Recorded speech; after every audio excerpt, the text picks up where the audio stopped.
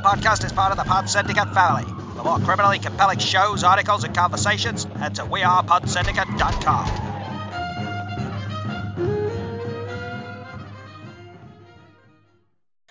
Good afternoon, good morning, good evening, and welcome people to episode 408 of Film Bastards. I hope that's the right number because I didn't check before. This week I am joined by Rebecca. Gosh, Sunday name. Hello everybody, I am Rebecca. And Ian. Hello! And what have we got this week for you people? We have a review of the new M. Night Shyamalan, an argument of the new M. Night Shyamalan movie, Old. Myself and Ian will be chatting about Night of Kings. Night of the Kings. You need to stop calling it Night of Kings because it's really pissing me off. Night of the Kings. Nuit del Roi, I think it is. It's Night of the Kings. The. So there's Becky shouting at me about a movie that she didn't even watch. I fell asleep. We are also going to finally review Space Jam: A New Legacy, another movie that Rebecca didn't watch. That things to do with my time. And, oh no you don't. And we're going to do what we've been watching, got some trailers, got some questions, and bits and bats. I'm going to get Bits the and bats? Bits and bats, yeah. Bits and indeed bats. Yeah. Nah, that's not a thing. Bits and bats, yes. Fuck off. Nope. It's bits and bobs. Bits and bobs is an alternative, yeah. Oh, They're bits both and bats. right, Is it? though. Nope. Bits and bats. Nope. Programming. The simulations had a bug. Nope. Wait, there's another snail on the window and the cat is freaking the fuck out again. Housekeeping. We are a Pod Syndicate podcast. There are other Pod Syndicate podcasts out there. They include Chinstroke vs. Punter, The Rewatch Project, His Film, Her Movie, The Iron Sequel, Entertainment Landfill are back, motherfuckers. So go and listen to those. I'll say go listen to us, but you're already listening to us, so that makes you better than most people. Also as well, Patreons. If you want to subscribe to our Patreon, it's Patreon/FilmBastards. It is just $2 a month, and you get things like us chatting the Twilight films, which is just pure sparkliness. I feel like maybe we should talk about something good sometime. It doesn't seem like the bastard way. No. Ian, what's been happening in the news this week? News just in. Bits and bats isn't a thing. I feel like it is. This seems like it could be a northern thing. Bats. Yeah. I think often, like, you'll come out with that bullshit fucking phrases, and I'm like, that's not a thing, Mark. I don't think that's an often thing that happens. It is. Is it? Yeah. You chat some serious shit. I doubt that. Yeah. Listeners, Right. please comment on this. And tell Does us. Mark chat some serious shit? Obviously, all the responses will be, yes, he does. He talks bollocks all the time. No, has Mark randomly made up a phrase that he thinks is an actual phrase and it's not? Oh my god, I can remember like 3. No, I can't with remember the phrases. bits and bats. Yeah, but I can remember like 3 different ones that you've come up with What? over the last like few months. I can't remember them, but I can remember you coming up with ones and I was going, Mark, that's not a thing. Pretty sure it is. But bits It's, and bats, No. I think it's one. No. But audience, could you get in touch and tell us? I don't care because Bits and by bats that thing, time it this just hasn't made it to Wales yet. not a thing. What's Alright, happening in Wales. movie news? It's not a fucking thing. Green Knight, Ian. Right, yeah, let's do it. So, the Green Knights. I don't know why I said it like that. Bit of a kerfuffle last week, where the Green Knight was pulled from its UK release. It was due out a week Friday as we record. So, just about 2 weeks before it was due to come out, they have pulled it. Still no official word out of entertainment film distributors as to why. And it's one of those what a difference a day makes things well, or even though I suppose it's what a difference a week makes. First off, the Entertainment's pinned tweet is still the Green Knight countdown officially begins cinemas August 6th, which is fucking embarrassing. Can we just add though, for anybody who isn't aware, because you know, when we're getting into this, sometimes we do get into using Ianism into some very inside baseball stuff. Indeed. Right? But Entertainment are notorious for doing weird shit like this, aren't they? Yeah, they are just a law unto themselves. Yeah. From my time in film projection, like just some of the fucking weirdness that I'd hear about like the terms that they were asking for on films that they were distributing, and just like their absolute like refusal to basically do anything to actually help out with the like preparation of a film or the advertising of a film. It was quite something. Sorry, I've got my hand up. I've got my hand up, but obviously you can't see it, and Mark can, and he's not saying anything. So Entertainment, we're talking about like not Entertainment as a entity. We're talking about Entertainment as a company. Yeah. Or? Yeah. So there's a company called Entertainment in Bunny Ears. Yeah. That. Fuck those guys. They sound like wankers. Yeah. Just from the fact that they're called Entertainment. Yeah, they were kind of a big deal in the UK for a while because they distributed New Line films. So before Warner kind of brought them in house, Entertainment had them. So they had the Lord of the Rings films. I remember they had 7 back in the day. So they were quite a big deal. Now, not so much. Like they distribute a lot of kind of homegrown stuff, but then they seem, I think they've got some sort of deal with A24. They distributed Hereditary and Midsommar, for example.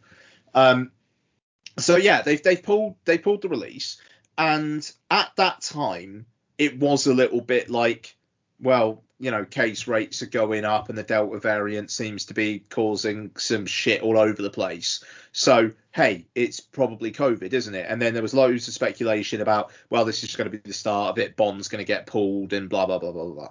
This week, like I say, what a difference a week makes. Suddenly, daily case rates are down by like a half week on week, and there's probably like reasons that aren't necessarily that things are getting better, but there's also a certain aspect of, well, that's not coming from nothing. And now it kind of seems like the wind has changed direction on that again.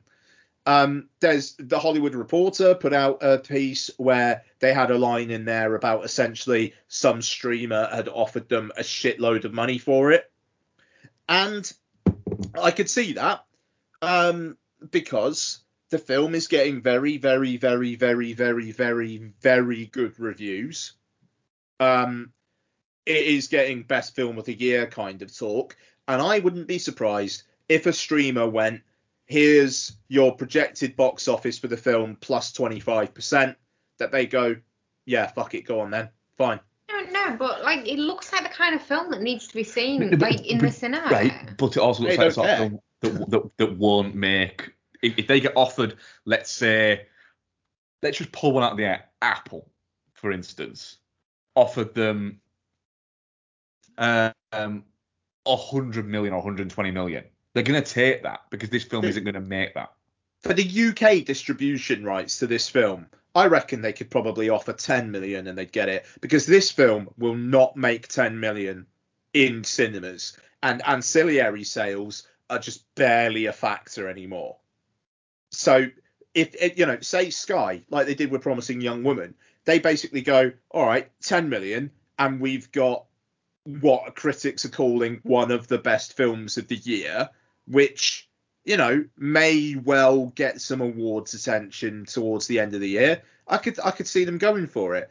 I mean, I'm fucking fuming that we're not going to be able to see it next weekend. Like really, really disappointed. Yeah. But from their business point of view, they were offered a deal, they couldn't refuse. I could see it. It just seems weird that hasn't been announced yet, unless it hasn't been finalised yet. That's it. It's like if it's just been pulled, hasn't it? It's not been rescheduled or rerouted or anything like that. It's just been pulled, and it's out in America, isn't it? Out in America it's this weekend, yeah. Well. But they also pulled Duke as well, which wasn't due out until September, I believe. Is that right? Yeah, I mean they hadn't even started the fucking promotion on that yet, mind. No. Like it's fair to say that we are coming in on a bit of an avalanche of content, and that Duke film, if they're like, well, we're not going to get any awards attention for this anyway, let's release it when things are a bit clearer. I could see that. And they did say with the Duke that COVID was provoking some worries there. But to be honest, that's also a film that's probably going to appeal to older film goers who probably are a little reticent. You look at The Father. I think The Father didn't even do £2 million in the UK, and that's with Anthony Hopkins winning Best Actor for it. I could see some reticence there. What the UK box office fucking needs this weekend is some mixed weather and the Suicide Squad to fucking blow the doors off, which it could do. Yeah. Do that. Also, what's it getting? Jungle Cruise getting some actually quite good word. Yeah, quite. I mean, and the thing is with Jungle Cruise, I think people are going to be a lot less likely to pay the £20 Premier Access fee thing than they would have for a Marvel film. So we'll see how that goes. But it's it is very, very frustrating that it was one of those. And a lot of people have been tweeting memes of the Green Knight reviews and then that bit from Uncut Gems, the why would you show it to me if I can't have it? And that's exactly how I'm fucking feeling about that. It does feel a little bit like A24 have kind of gone, been pulled in the UK, has it? Right, let's go into fucking overload. That's it. Like if there was another plan that could have been implemented quickly, then fine. But it's just we don't get it. That's the current plan. Is we don't get it yet. And it's difficult because we're not normal kind of. Not saying we're abnormal or we're better than other film watchers or anything like that, but we don't look forward to the same things that necessarily your average cinema goer looks forward to. We look forward to like your Green Knights and even to an extent like Dune, which looks so fucking dry. It's set in a big fucking desert. Yeah, was that? Yeah, was that on purpose? I mean dry, like literally. But like Candyman as well. Like Candyman is my most anticipated film of the year. Most people are just like, But like when these things get pulled, it's like, oh, okay, so life was supposed to be going back to normal, and it's just not. I think with this, it's the oddity of the fact that they've not actually said the reason why. Exactly. And it's almost like they don't know. Yeah. It'd be nice to like an A24 movie as well. Like I'm really looking forward to like being able to get on that bandwagon. I've tried it's me hosting, isn't it? Yes. And that's the thing. It does feel like this is going to be the one that it kind of feels like everybody's just going to go, yeah, that was good. Yeah. It does seem like it's going to be universal appeal. Yeah. Any other news? I'm trying to think if there's anything else that caught the eye. I'm tempted to say let's move on because we've got quite a busy show. Got a bulky show. What trailers have you been watching, guys?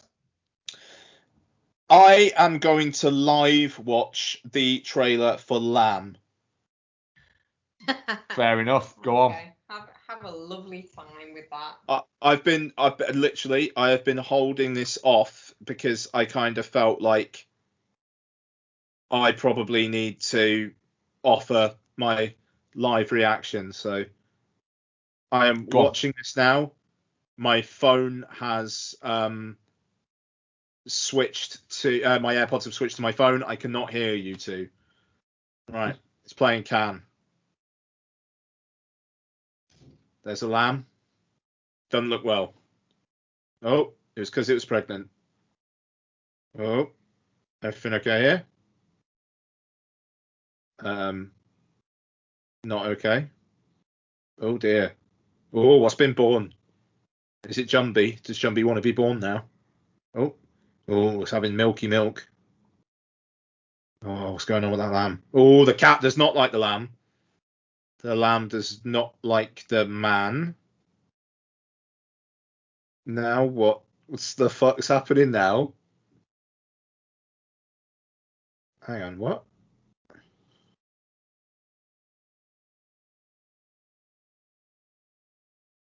Um, right, that music cue was surprising. No, what?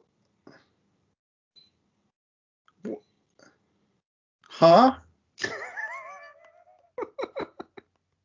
Um, what the fuck? Okay.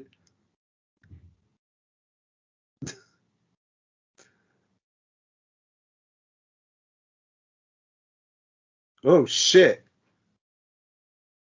That was a lamb with some shiny eyes. Whoa!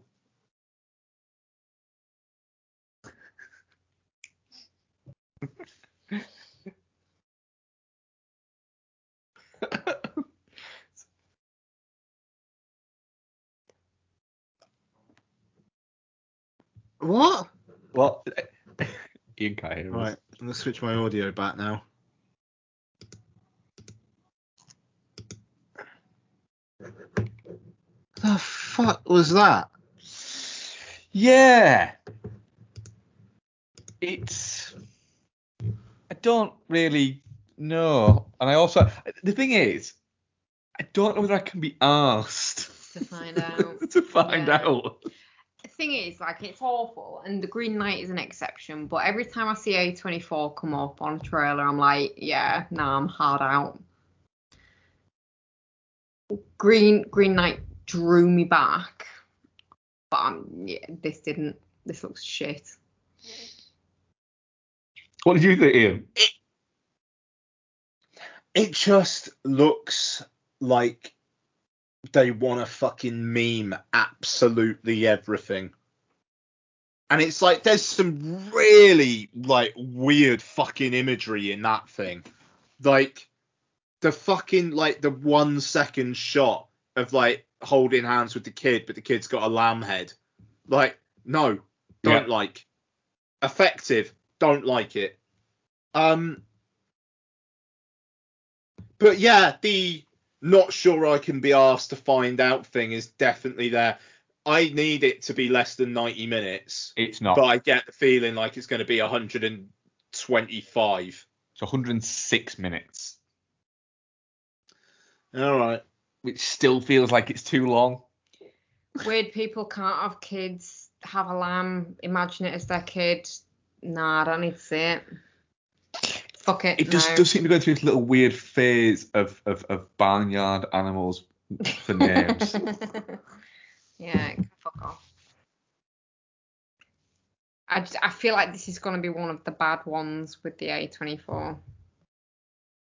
Just when I just saw there that Bellatar is one of the executive producers, and it kind of made me go, oh. I don't know who that is. Director who makes misery movies. Oh, okay. Yeah, I don't need misery. I've had the last 2 years. True that. Well, I'll be honest, apparently Nick Cage's Pig movie isn't a barrel of laughs. I really want to watch that though. That looks fun. What other trailers have we watched this week that don't look like miserable lamb movies? I don't know, the Serena and Venus Williams biopic-y kind of one looks fun. It does look like it could King be Richard. And interesting as well, like, yeah, King Richard, sorry. Yeah, like, interesting. I think it's one of those things, like, tennis is a rich white person sport, and Serena and Venus Williams have come in and shaken the shit out of that. And just finding out their backstory, like I could probably Wikipedia it and read it, but like seeing it laid out is, I do have slight concerns about Will Smith's voice in this, but then if he's doing a copy voice and it's biopic, it's different. Yeah. If he's just doing, oh, I'm a black guy and I'm going to be in a movie and I'm going to do a black guy voice, then it's different and that's disrespectful. But if he's doing a kind of a copy of a voice, then that's, you know. Yeah. Because we didn't realise that's what it was about, did we, when we first started watching the trailer, and you were like, is Will Smith doing a black man voice? And I was like, I think he is. Yeah. But then it's different if it's a thing. Yeah, if it's based on an actual a person. But it does look like it like quite interesting actually. It does look really interesting, yeah. Like I bet those girls have had a really interesting life. So. All right, Hallmark. Fuck you. Did you watch that one, Ian? That was a weird insult. No, I haven't caught up to it yet. I think it's not been out long, that trailer. What I will say is it's not as to use what you said earlier. It's not as dry as you'd think. It's actually it looks like it could be quite fun with it. Yeah, it does. Yeah. On there. A movie that I'm really very much looking forward to is The Card Counter. Paul Schrader seeming like he's making a movie that he just wanted to make in 1981 and has just thought, fuck it, I'm gonna make it now anyway. So it's apparently this is maybe misselling the film, like that, which is a shame. Not surprise me. Yeah, it's not quite the kind of genre thrillery thing that this is necessarily making out. I'm up for it. Very, very, very, very, very up for it. Very excited to see an Oscar Isaac Tiffany Haddish sex scene. Yeah. Like that's like an interesting couple. I think it's very interesting that Paul Schrader has managed to get back to the point of where he's getting people like Oscar Isaacs and Tiffany Haddish, and Willem Dafoe's been there for Schrader for a long time. Yeah. But it's like he's not making films as much in the background like he was for a number of years. He's back making films in the foreground again, which is quite cool. I always love seeing Ty Sheridan pop up in stuff as well, because I think he's a really good actor that could go far. But I think as a young actor, it's difficult to get the roles that you need to progress your career. Yeah. You're in a movie with Oscar Isaac, that's going to do some fucking favours. And he's been very good. He's been very good in the genre stuff he's done. Very good in everything I've seen him. I thought he got a little bit lost in the X-Men movies he did. Yeah, maybe. Yeah. Did he play young Cyclops in them? I think so. Yeah, he did. Am I getting that right? Yeah, he had a very, very long leg in the Ready Player One poster as well. Oh, he's really good in Ready Player One, though. He did have a long leg. You're a big fan of that, weren't you? I really love Ready Player One. Right, Ghostbusters Afterlife. It's not a comedy, the original Ghostbusters, if you listen to Twitter. Oh, fucking hell. Yeah, I've been informed about this today. It fucking is a comedy, right? Where are we all at on this? It's a comedy. It's a comedy. Ian? The only people saying that God, I'm going to get ranty. I'm so sorry. I'll try and keep it short. The only people who are saying that the original Ghostbusters is not a comedy are people who didn't like the Paul Feig film and are now trying to convince themselves that what we've got with this is what they actually want. Yes, Ghostbusters is a comedy. The Paul Feig film was a comedy. Yeah. This one, I don't think is going to be very funny. I'll be honest, doesn't look that fucking entertaining. This film is nails on chalkboard for me. I can't stand it. I can't stand it. Ian. Okay, so the official Film Bastard stance, though, is that the original Ghostbusters movies are comedies. Yes. Oh God, yes. Ian, can I quickly, and I see, Becky, you can include in this as well, right? The marshmallows, Stay Puft Marshmallow Men, right? Okay. And the Paul Rudd thing, Mm. is that going to be an actual scene, or is that going to be some kind of dream or trip sequence? It'll be a scene.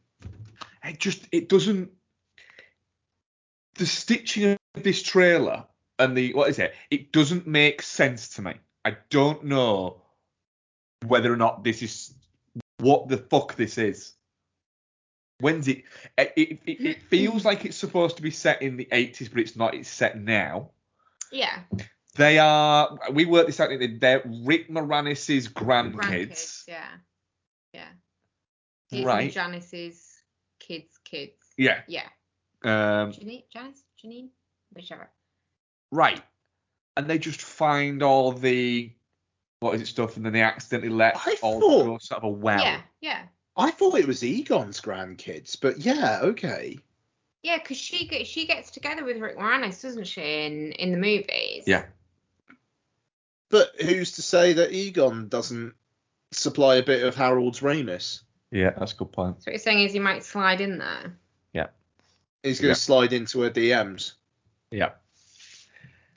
Do you know what? I'm fucking fine with this. Like, tones of franchises change. I was fine with the Girl Ghostbusters. I was fine with it. It was fun. Great. Really good time. It looks good. I'm fine with it. I have fucking zero interest in seeing Ghostbusters : The Stranger Things. Oh, whatever. It's got triangle face in it. But you can't just fucking dismiss it. One actor out of fucking a TV show. So I feel like I've said this on Bastards before, but to make clear, it's not necessarily like I don't think it looks very interesting, in all honesty, but I'm also very, very annoyed that it's being made by a filmmaker who a few years back literally said, "You'll know I've run out of ideas when I'm making a Ghostbusters film," and is now making a Ghostbusters film because he hasn't had a hit in fucking years, and then has the audacity to make featurette content with his dad, where it's like, it just felt like it was meant to be. It felt like the natural thing, and it feels like home. No, fuck off. If The Front Runner had got you a Best Director nomination or something like that, you wouldn't be touching Ghostbusters with a fucking barge pole. Yeah, Fuck it just you, doesn't Jason feel like home. Reitman. It feels like easy money. I don't think you can take the fucking politics behind the movie getting made into account when you actually watch the movie, though. I think that's just really harsh. Like, it looks fun. It looks all right. It's got McKenna Grace in it, who's a really good child actress. Like, you basically got child actress royalty in this movie with Finn Wolfhard and McKenna Grace. Who is she? Everyone else does, though, Mark. Who is she, though? She's in. I've heard of her, but I'm not just doing this to wind you up, Max. I couldn't tell you who she is. I couldn't tell. I know the name, but I couldn't tell you who she is. Thing is, you've probably seen her in stuff. I'm sure I have. I'm not saying this to wind you up. Like, what has she been in? What would I know her from? Okay, she's in Scoob, That's Annabelle a Comes voice. Home, Designated Survivor, show me Captain her? Marvel. Could you just show me it so I can actually see what is that? Don't recognise that at all. Let's go back. Captain Marvel, Troop Zero, Chilling Adventures of Sabrina, The Haunting of Hill House, The Bad Seed, Ready Player One, I, Tonya. She plays the young Tonya. So she's played the young versions of people in a lot of stuff over a long period of time, and she's like. Which was she in this? She is the girl. The little girl? She's like You can Finn dramatically- Wolfhard's little sister in it that's wearing the glasses. That girl seems very young. No, not really. I'd say she's about 11, 12. That's quite young, isn't it? Yeah, she's a young girl. All right. But then, I don't recognise a fucking 11-year-old actress. I'm not Right. a pedophile. maybe just keep an eye on, like, stuff. This is the fucking weirdest fucking chastening I've had for a while. You can't just dismiss actors because you haven't watched them in anything because you refuse to watch television. I didn't dismiss them. I did. You're like, oh, nobody in it apart from Paul Rudd. I didn't say that. I'm sure you have. I didn't say that. What I'm saying is it's got a good cast in that it's got basically child actor royalty in it, in film, Finn Wolfhard and McKenna Grace, and then you're like, who the fuck's McKenna Grace? I don't know who she is. Right, well, because you don't know who she is. The guy fucking royalty. Oh my god, you are so infuriating. I just taking Jason Reitman out of it. I don't know. I just like it looks. I just there's nothing in it that gets me particularly excited. I don't know. I mean, like it's. If the film's good, well, then great. But yeah, there was one bit that got me mildly excited. Was it Slimer? No, it was no. Even that I didn't really like the ghost thing at the end when Dan Aykroyd answers the phone. Just hearing Dan Aykroyd's voice made me go, I hope we get some Dan Aykroyd action in this one. So what you're saying is that you are gatekeeping Ghostbusters as a property to your generation, and you can't accept. No, I really liked Paul Feig one. If you were to say to me right now, I'd love a sequel. You can choose to either have a Paul Feig sequel to his Ghostbusters, which was very good and was true to the spirit of Ghostbusters, or and all of the Ghostbusters thing, not just the two movies, the TV series and bits like that. It caught that, or have one that is going to completely ignore the canon that is there. It would appear to just roughshot over something because quite literally the studio couldn't take a bunch of fucking man babies crying and moaning about Ghostbusters being girls. Well, I think that's the thing, though, isn't it? I think we would have got a sequel to Girl Ghostbusters had it been better received. It wasn't. Studios aren't going to make sequels to movies It wasn't well received because, sadly, people got their panties in a wad about it because they're going, I can't have my childhood taken over by a bunch of girls. Yeah. Pathetic. Yeah, it is. And you've let them win. It's fucking stupid. And they have let them win, but at the end of the day, studios are there to make money. It is. I agree with you on that. But I think it's incredibly cynical. I also think it's cynical down to the point of where they've gone, right, how can we make this more? How can we make this just so likeable to cast Paul Rudd? Well, that's it. It's like, right, people really like Netflix shit. People really like Stranger Things. Let's get that kid out on Stranger Things in it. Oh, it's shit. People really like the Chilling Adventures of Sabrina on Netflix. That's super popular. Why aren't you telling me it was that girl? Let's get McKenna Grace in it because she's not the one that actually plays Sabrina. She's the one that I plays was Sabrina. taking a piss. And it's like, it felt like that with Fear Street as well. Like, it was like, there was so many cast members in Fear Street, but then it was a Netflix property, so it was kind of forgivable. But with this, it's like, yes, it is cynical, of course it is, but if it makes a new Ghostbusters movie that people can identify with, like, kids now aren't going to watch, like, the original Ghostbusters and go, no, I don't think they are. Did it? You can nod at me all you want. They do. I don't think kids now would. I disagree with you. Wholeheartedly. Isabel watched it. Liked it. Isabel's nearly 18 years old, Mark.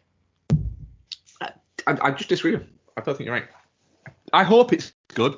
I just think the trailer's a bit. It looks all over the place. You hate Triangle Head, though, don't you? I do hate Triangle Head. Yeah. So we'll see. Any other trailers? Dune. Oh fuck yeah! It was that was after, wasn't it?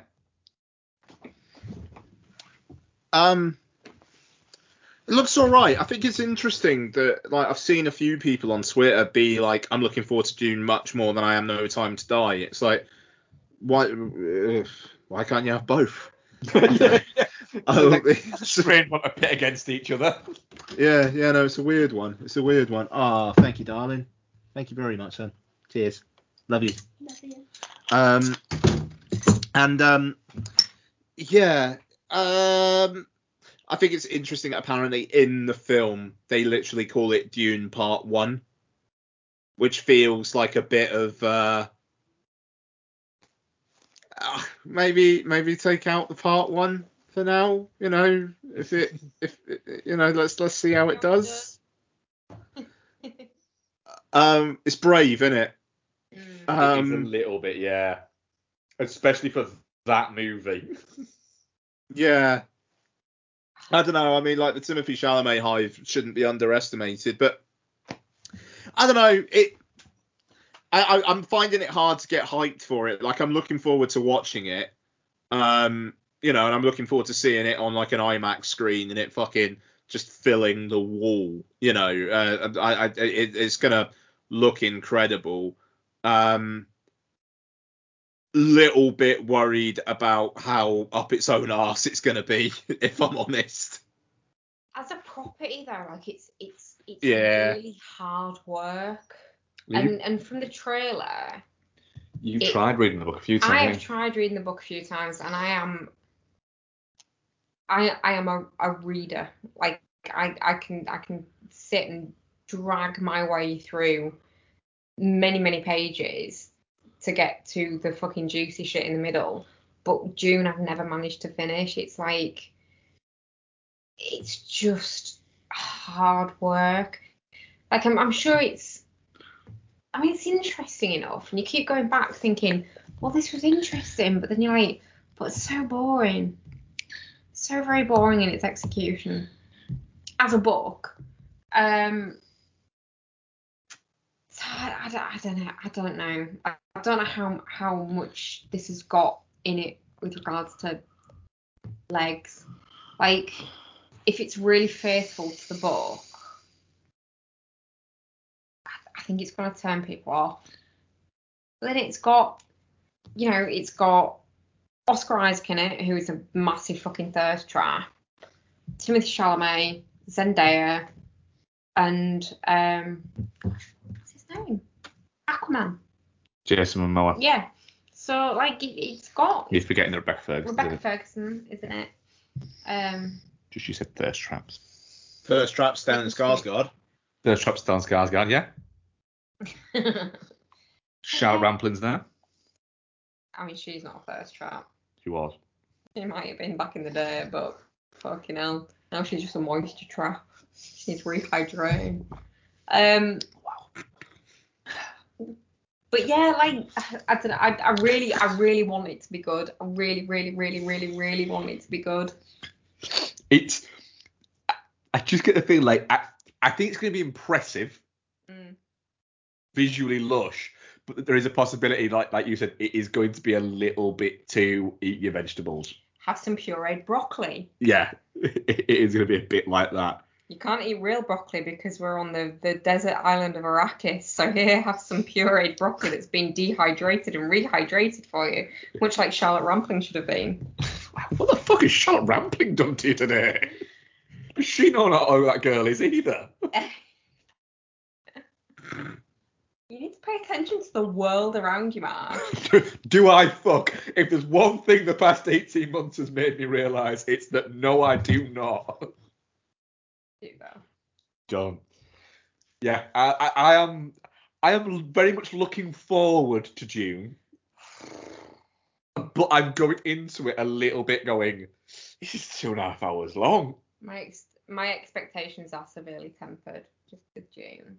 I really want to enjoy it, and I want to be looking forward to it, but I'm kind of really dubious. I also don't want to go in and come out and go, that was fucking brilliant.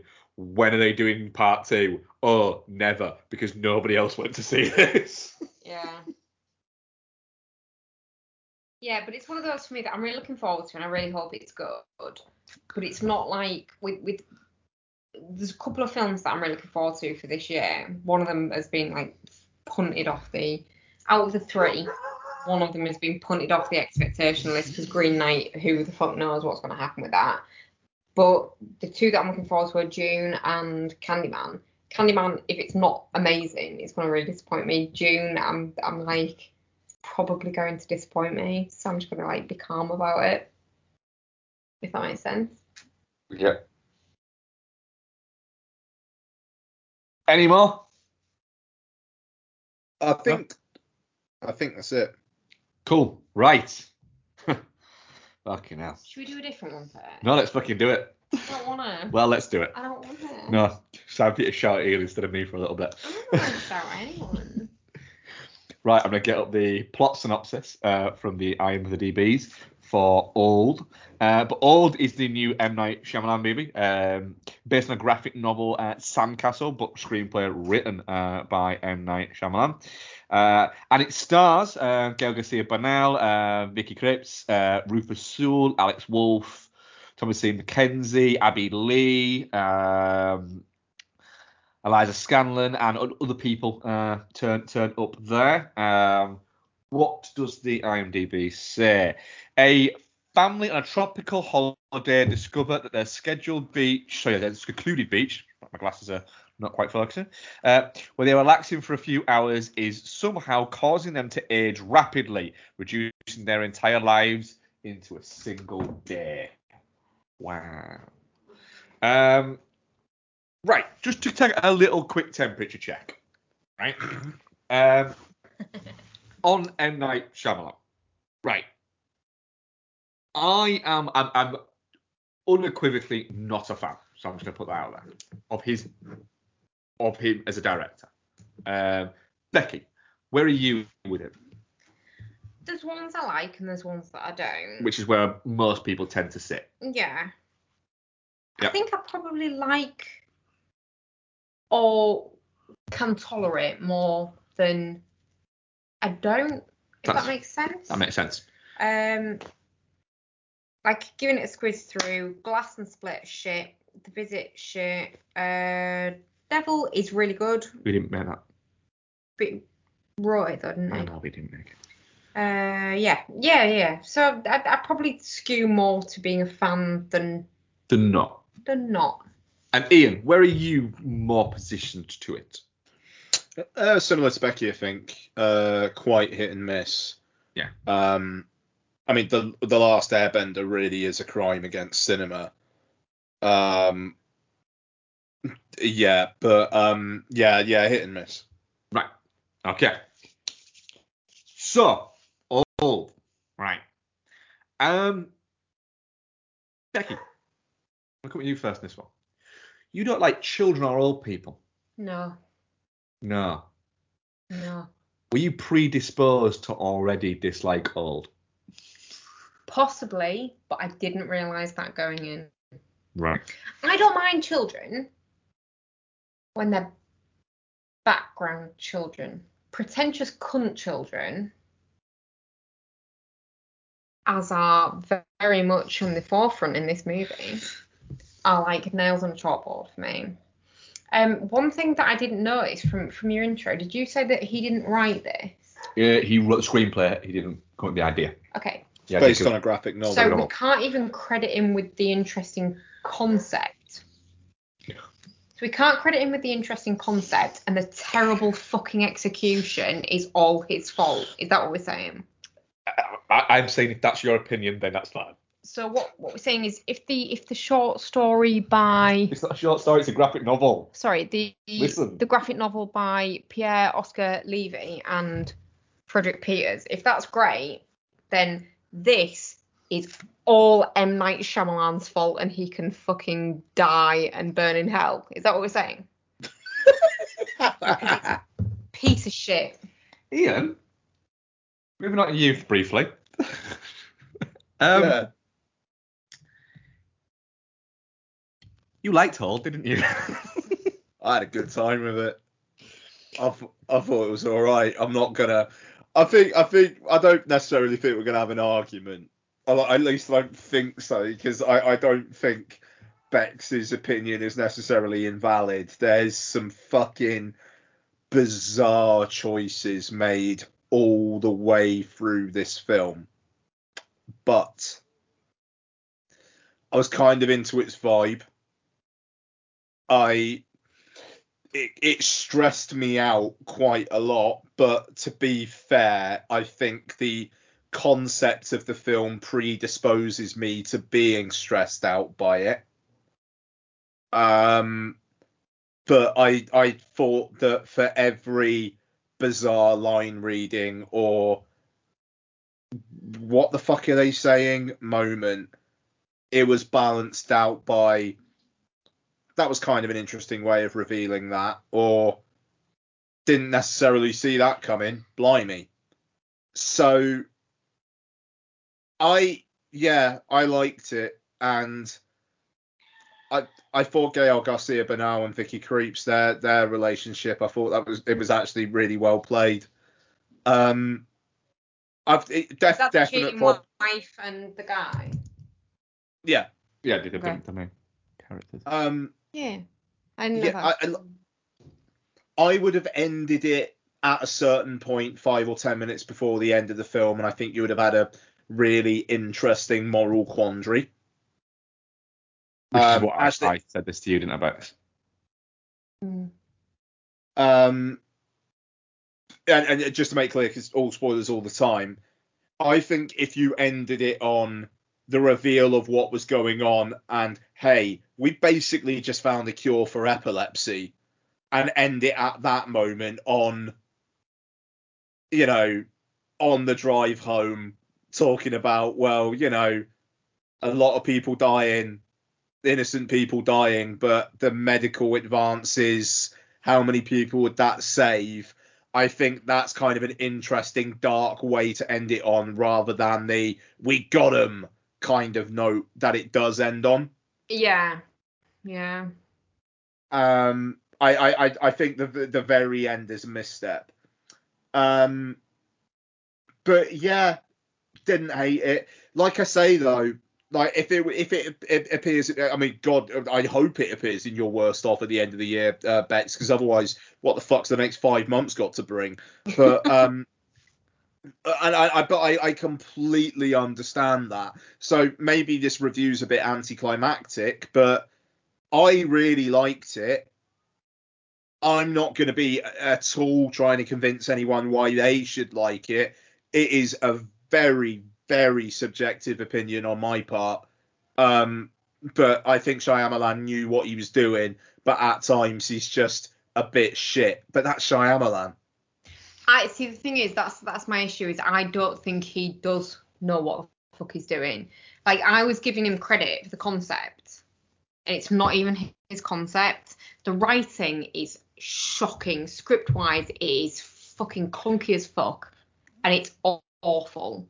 Like, and the issue that I have with it is that I was really rooting for this movie. Like, as an idea, this could be a great movie, but in the hands of a hack like M. Night Shyamalan, it is just wasted, and nobody else can make this movie now for at least a few years. I don't think ever really. I think it's done now. No, it's done. And what a waste. What a fucking waste doing it the way that he did it. And it's all down to the writing and the script. Like, it's not the setting, it's not the idea. It's the way that it's been done. Like, it's beautiful looking. It's a good looking movie, yeah. It's decently acted within the parameters that the people had to act out that shitty Not enough script. soul. No. Not enough soul. He was not enough Rufus soul. No. He was a wrong one though. Not enough Rufus soul.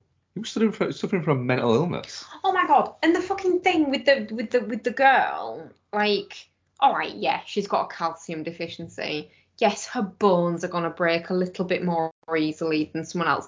But turning around in a tunnel and then turning herself into that twisted whatever that she was, like, that's a really interesting concept. If they, I said this to you, didn't I? If they'd had someone break a bone and then it heal really quickly in like a twisted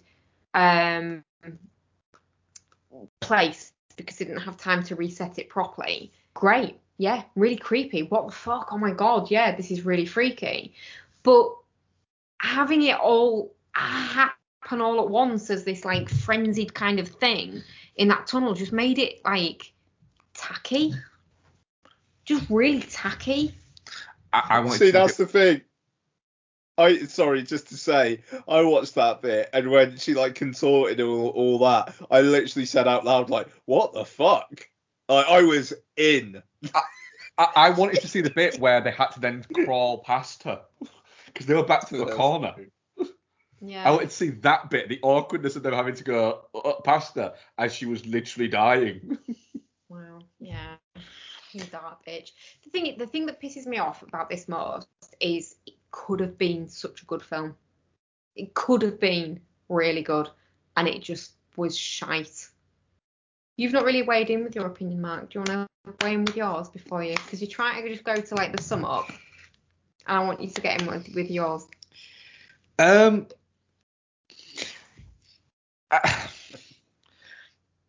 The thing is, and I said this on last week's show, I wanted to go into this. I actually wanted to enjoy it, and I thought it was a good concept, etc.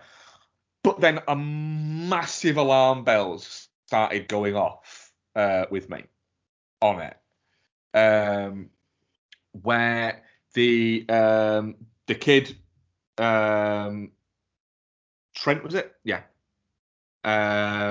And the kid who wasn't allowed, Iqbal. Is it Iqbal? Yeah. Yeah. Idlib, sorry. Idlib, yeah. When them two were having a conversation about something, and they spoke, and I was like, that isn't how kids speak. Oh my gosh, let's grow old and get mortgages together. Yeah, that one. Yeah. And it's like, right, that's not how kids speak. No. And if that's how M. Night Shyamalan's kids speak, then I definitely want to punch them in the face. Yeah. But then it started getting to the beach, and I was going, right, this could be, this is quite interesting. It also stopped being interesting a little bit because I get the idea of a director's cameo, but have it as a cameo. Yeah. Don't have it as a main character. Don't have it as a main character, but as somebody who has to do more than just walk on screen. But there was bits where I was kind of enjoying it and going, right, this is interesting. Like the fact that you had the guy already on the beach and you'd seen earlier the girl just walking into the sea, and he's just mid-sized sedan, and he's just sat there, and it's like, and they're going, all right, that's interesting, and then it comes out that he's called mid-sized sedan, and it made me go, it feels like you've done a dad joke rapper name. Yeah. And it just, and then he was actually quite an interesting character. But then Rufus Sewell just stabs him to death, and we get left with less interesting characters. And I agree that it should have ended earlier, but I think it should have ended even earlier than Ian said. I like the full fucking nihilism ending, where the parents have both just died of old age at the night, and then the kids have woken up like in their late 40s, early 50s. Yeah. And they've woken up and realised, shit, we're gonna die by midday today. And I would have liked that. It's just so shittily written. It's the problem is, with Richard, I don't think. I don't really. It's that he. It's quite interesting. But the thing is, I've watched all the films, and his dialogue writing isn't that terrible. No. But it is. I mean, it's never hugely strong. But in this, there are points where it's painfully bad. Yeah, really bad. Yeah. Where you watch it going, have you heard humans speak? Especially children. The kids stuff is awful. Like awful. And the thing is, like, I was kind of like, I wish he'd taken this idea that he's had and given it to someone else to write. But it's not even his idea. So I wish he'd just left it the fuck alone. But then there are some interesting bits in it, and some bits where you go, oh shit, like when the girl walks out and all of a sudden she's pregnant. That was a bit like, oh fucking hell. But I'm guessing that's in the graphic novel. Oh, it still happened in the movie though. Yeah. But yeah, so the thing is, I didn't like it, but I didn't despise it like you did, Becky. I hated it. And I didn't Really? And the thing is, Sorry. I can understand how if it got you on board and it got you how you can kind of once the ball's rolling, you can look the other way at certain bits and you can enjoy them for what they are. If anyone tries to tell me that it's a profound tale about growing old or anything like that, it's really not. I think it wants to be. Does it? And about corporate kind of manipulation and all this kind of stuff. I think it's got all these lofty ideas that it never quite pulls off. I mean,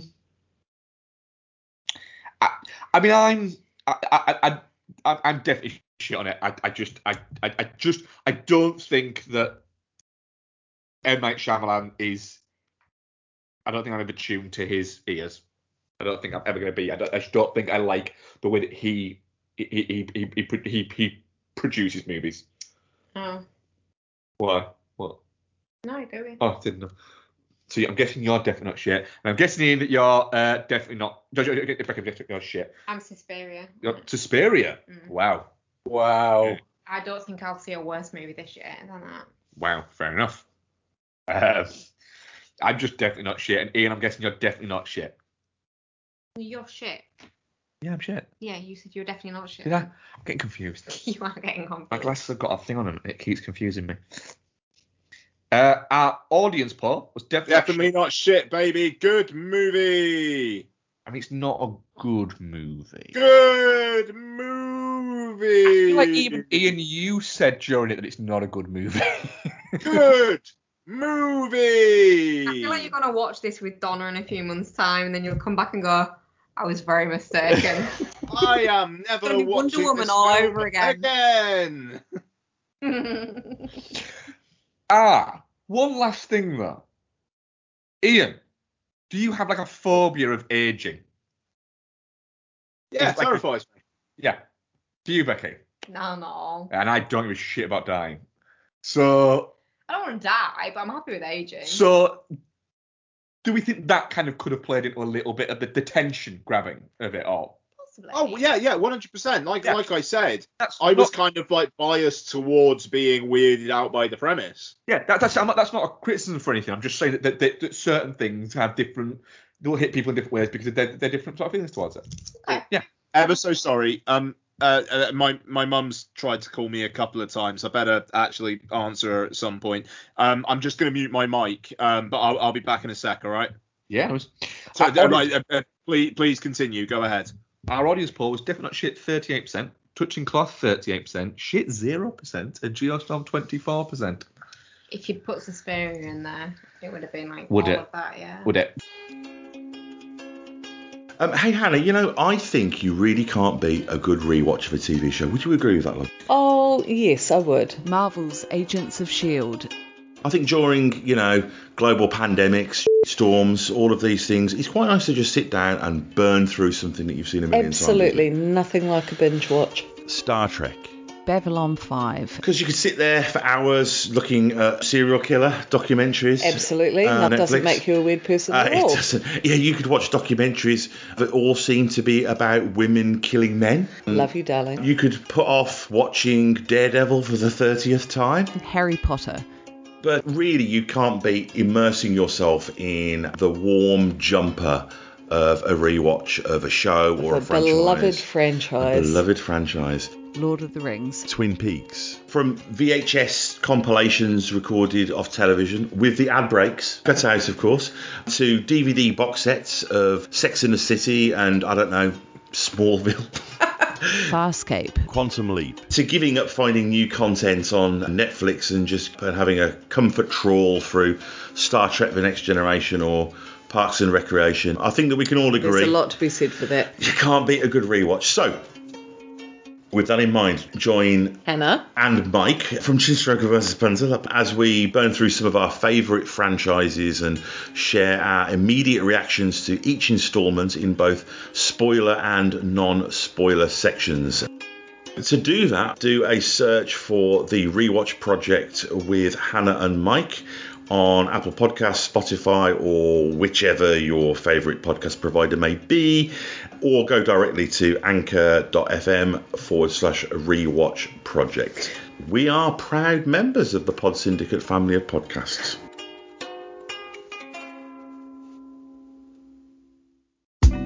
Hey, you like my voice, don't you? It's enticing and exotic and sexy.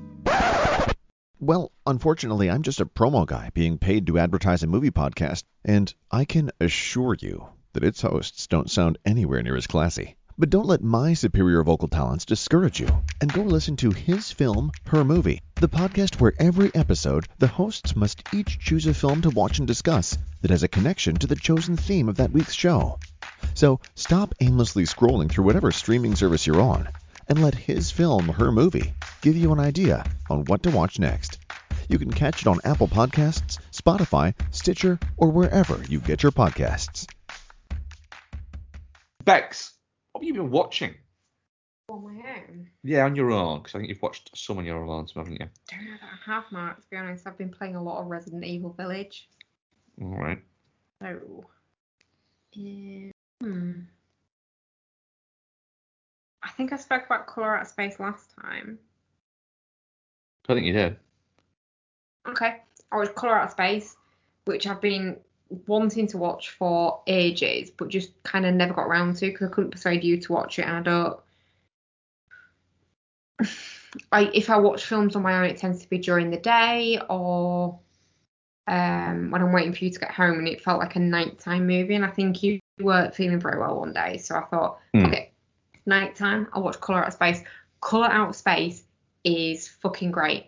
It's very so it's a Lovecraft story, so it's weird, and it's not necessarily hugely linear, I guess, but yeah, very, very good film. Nick Cage, Jolie Richardson, and their kids, all really good in it. Won't say too much about it because obviously just go out and watch it, but yeah, really good. If you like the whole Nick Cage resurgence of doing weird shit, then it's well within that vein.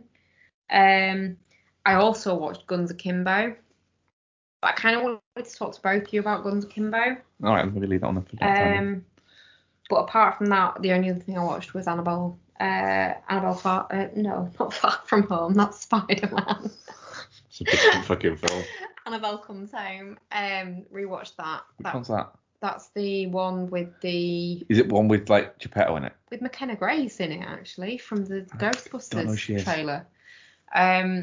So it's the one with the she gets babysat there away doing stuff, and then the friend goes into the room of scary stuff and awakens everything, basically. Ooh, what's this? Sorry. And Bob's Got Balls, isn't it? Bob's Got Balls? Bob's Got Balls. Yeah, you've lost me on this far, Fred. What?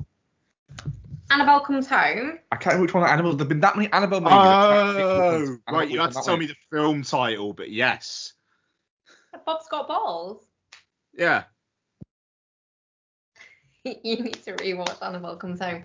So basically, he's the ball keeper for all the athletic teams, and then if they need a ball, they go, "Oh, Bob's got balls," and then he goes and gives them a ball. Have I had a stroke before we started recording? I remember this. No, even though, I'll tell you what, Mark, this is your bits and bats. Continue. All right, so now you're back, Ian. Guns Akimbo is now on Amazon Prime. Yeah, the director of that film is a little bit reprehensible, and it really put me off of watching that film. but I'm looking forward to seeing what you made of it. But I'm probably not going to watch it. I think you should. Like, you can't. I'm kind of wheeling on this one. Yeah, no, I get it. Like, it's cunt and stuff, but like Daniel Radcliffe isn't, and No, Samara but- Weaving isn't, and everyone else involved in that movie isn't. You can't just fucking dismiss an entire movie because one guy's a dickbag. I know, but it would make me feel icky watching it, and that's the same reason why I can't watch Roman Polanski movies anymore. Yeah, I'm the same with Polanski and Allen. Yeah. You know, I dearly love a lot of Woody Allen films, but I'd be surprised if I ever watch one again. Yeah, it's the Yeah, but it's different, the though. ick factor. I just don't want to do it. Yeah. But is it Lex, good? Yeah. Stop really. bullying us. First your anti-old rhetoric, and now this. I won't be having it. It's really good though. Like, it's really good fun. Like, it's got, you know, like the whole like Scott Pilgrim shit that you like with the computer Gonna game. say you're not going to fucking convince me on this No, one, I are know. you? But like Fucking hell. the computer game shit that you like, Ian, with the Like, if Samara Weaving didn't fucking get me, oh, it's a bit like Scott Pilgrim, fucking one. no, but then it's also a bit like kind of You're thinking of films, you're thinking Mark fucking hates this film as well, aren't you? no, like John Wicky ickiness, like kind of the like really brutal violence that goes with that. I have an idea. Go on. Can I just watch John Wick again? I mean, yes, yeah, I'd fucking happily go with watching John Wick again. I keep asking you to, and you keep saying no. But it's do you know what? It's really sad because obviously like that one guy's involvement is making this whole film get disregarded. Yeah, but I think it's just, I don't know. There's a feeling of now we need to stop occasionally just going and brushing it under the carpet. This guy, the fucker who made Jeepers Creepers, made 4 movies after it, and he should never have made another movie after that. So there's that. I really like Jeepers Creepers. Can't watch it Yeah. anymore. But wasn't it Jeepers Creepers like 3 that he No, it was did that Jeepers on? Creepers. Was it? Yeah. So yeah, it's just that I can't do it because it would feel icky to me. Then you'll happily sit and watch The Social Network again. With Armie Hammer in it. Well, but it might feel a little bit ickier if it turns out Armie Hammer has done anything. What is it? It's obviously done It's on something. pause. Well, I prefer not to judge people until it's He's fully come out. obviously done something. I think you It's one of Ian's favourite movies.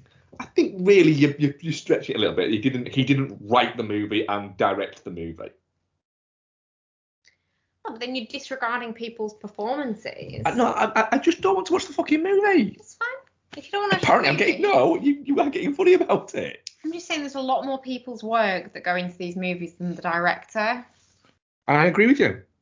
It's That's the like saying you never watched a director Tarantino movie used. because he facilitated Harvey Weinstein being a piece of shit. No, now you're stretching. Now you really are stretching. Even he said he should have done more. Yeah, it's a bit of a stretch, that, Rebecca. The thing is, oh God, Tarantino is saying he probably should have done more. So should have a lot of people.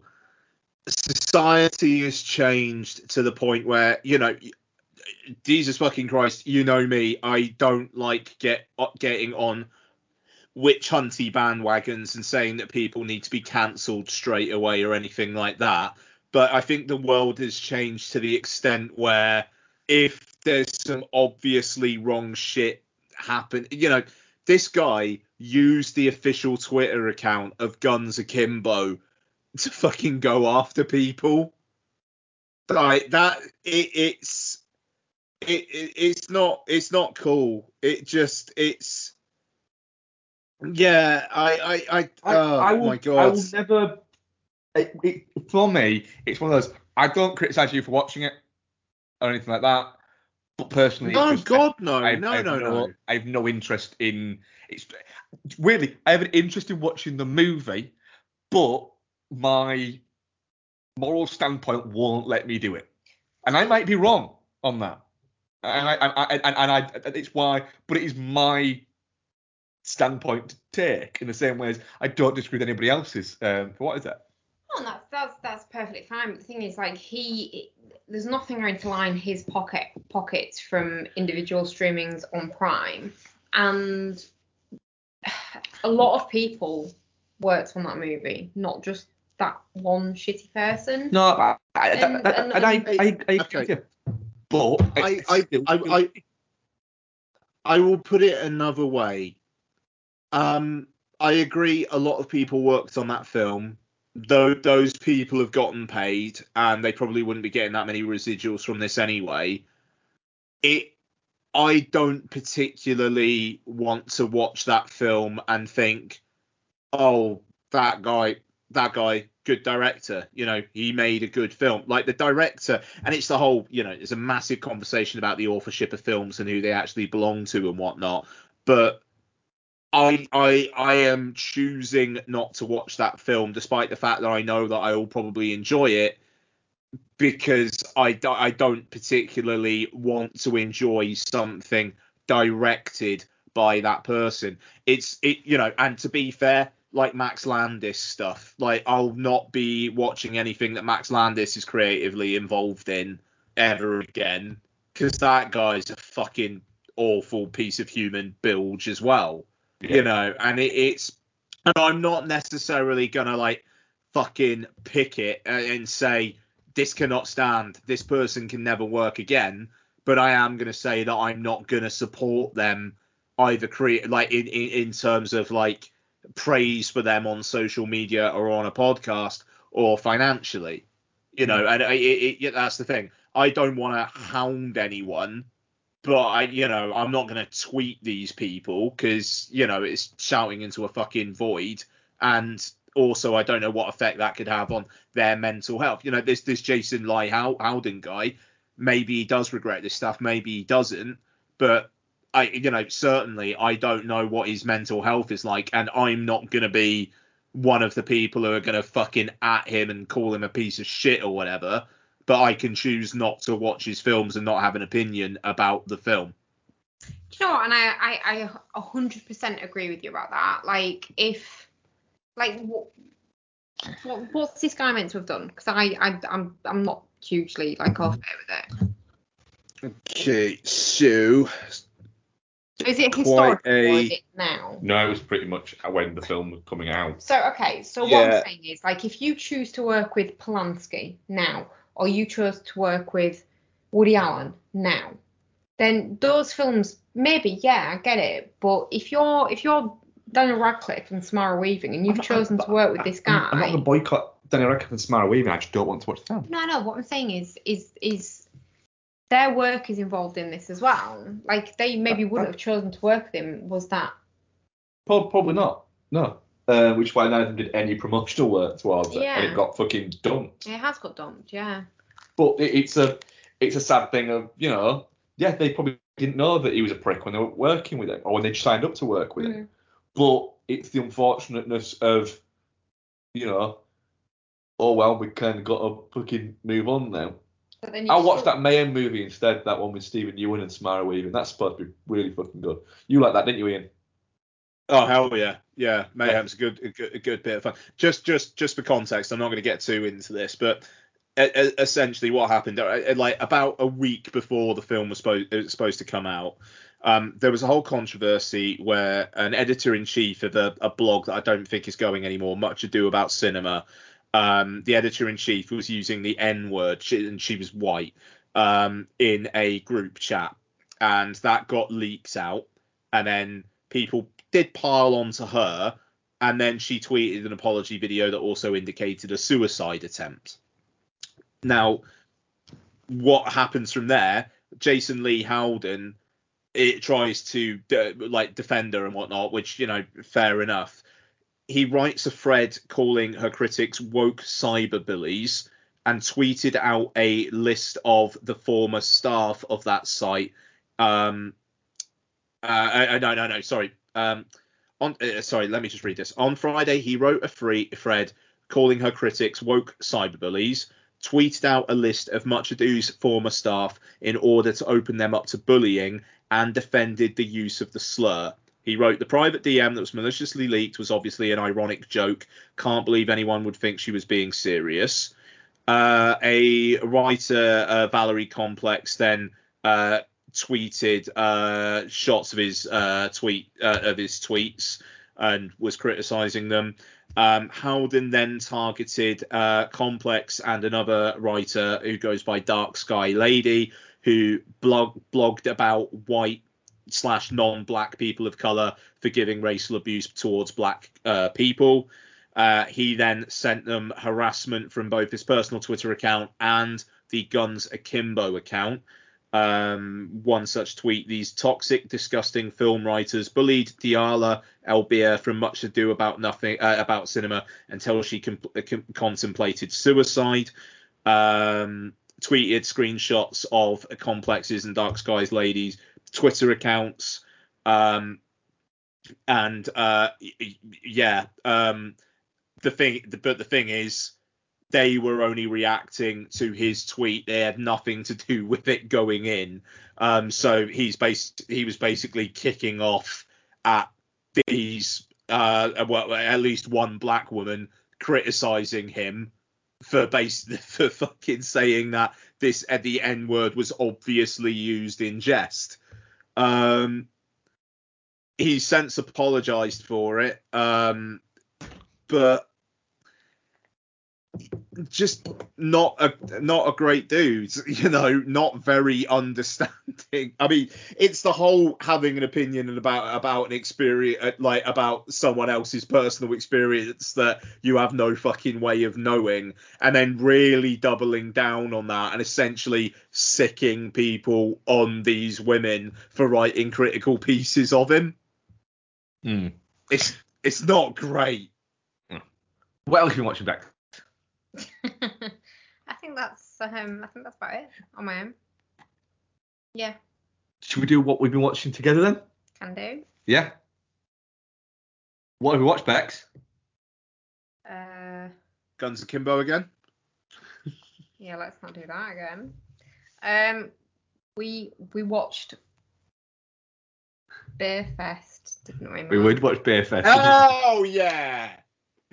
I've not even registered that on my letterbox. Why? Out of, I think, shame. Why? You liked it. I did like it. Beerfest is a good movie. It is. And the thing is, it's because we're currently going through, without Becky realising, all of Jay Chandrasekhar's movies. Mm-hmm. When's the Dukes of Hazzard come in? Yeah, well, probably last. Yes, that was, yeah.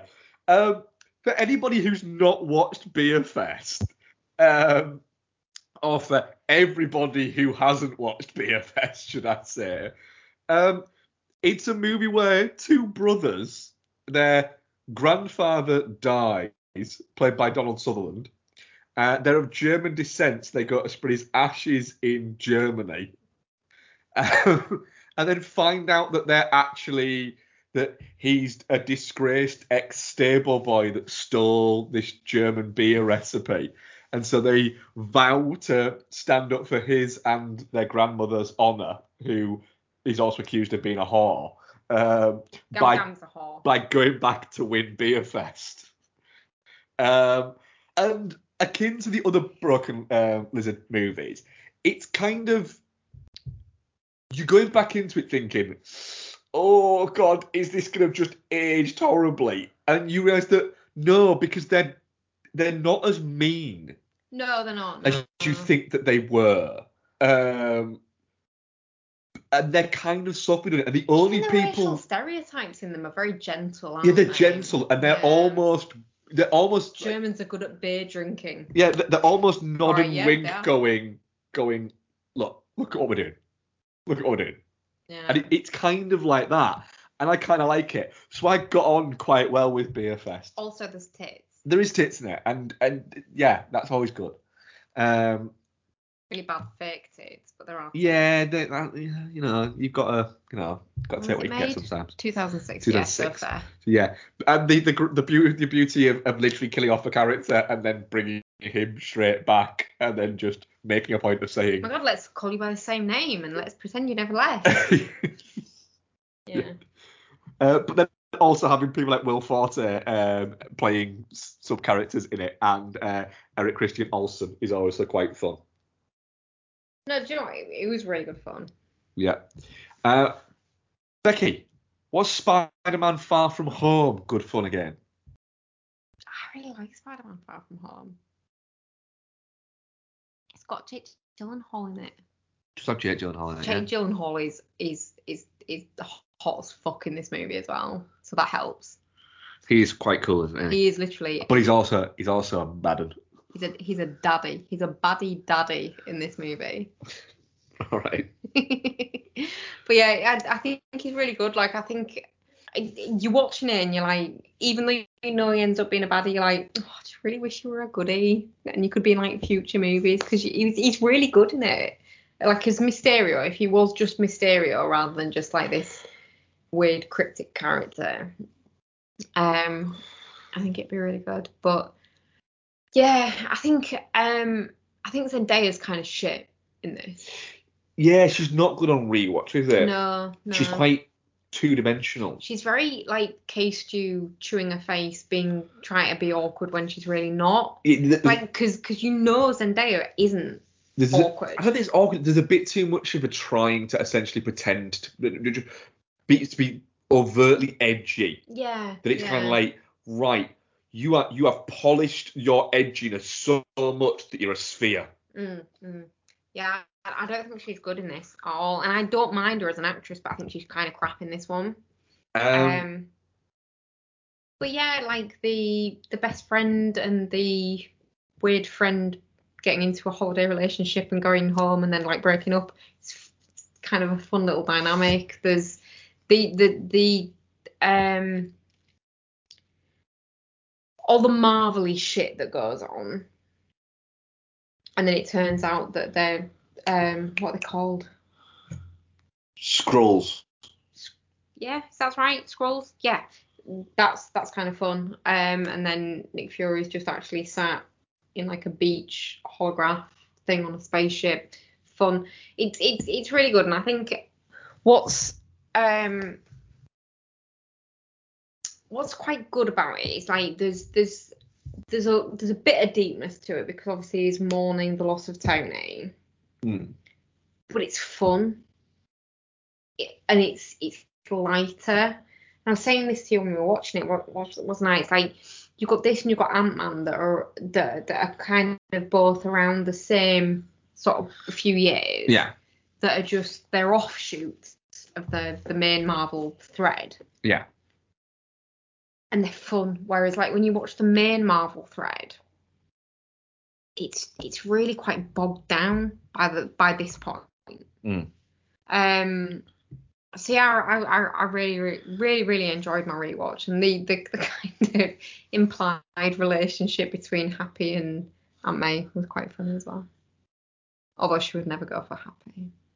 No, but Jon Favreau does end up casting himself or getting cast with women that are well out of his league. It's kind of like almost become like a thing that is there. Yeah, it's quite amusing. I struggled with it this time. Oh, did you? Yeah, it's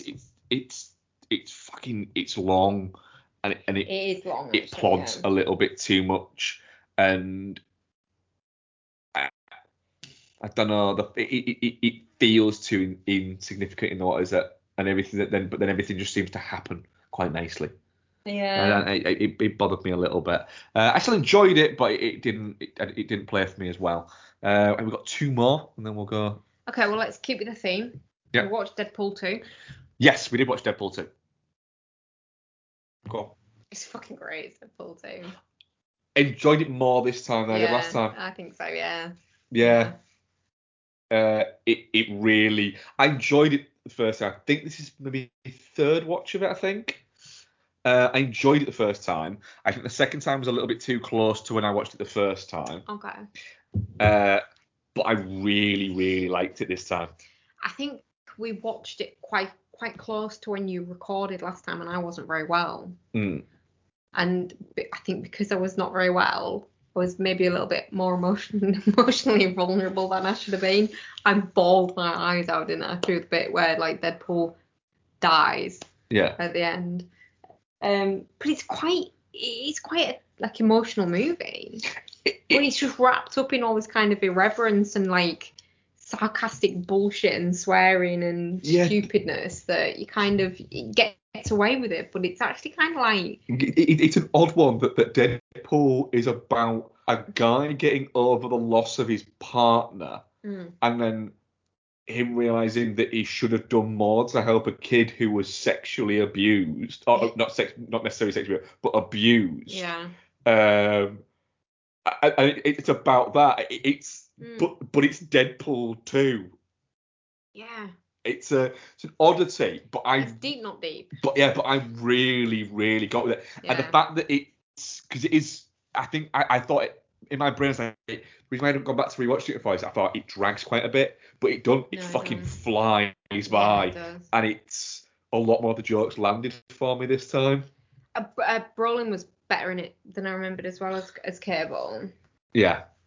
It's that, I'm still out, and I still don't think we're getting another one. Oh, I want one. Still don't think it's happening. I want one. Yeah. I could see there being some sort of ensemble film. So I was just gonna say, shirt cocking it should be in everyone's kind of vocabulary. I am upset at the loss of T.J. Miller, because T.J. Miller is a prick, because he is a very funny man, but he's also a prick. And I realised that I can't hold the moral high ground on this after the Guns Akimbo thing, but let's not get back into that. But yes, the shirt cocking it scene is still very, very funny. Yeah. Sorry, Ian, what were you saying? But just that if Deadpool's going to come back, I could see it being in an ensemble.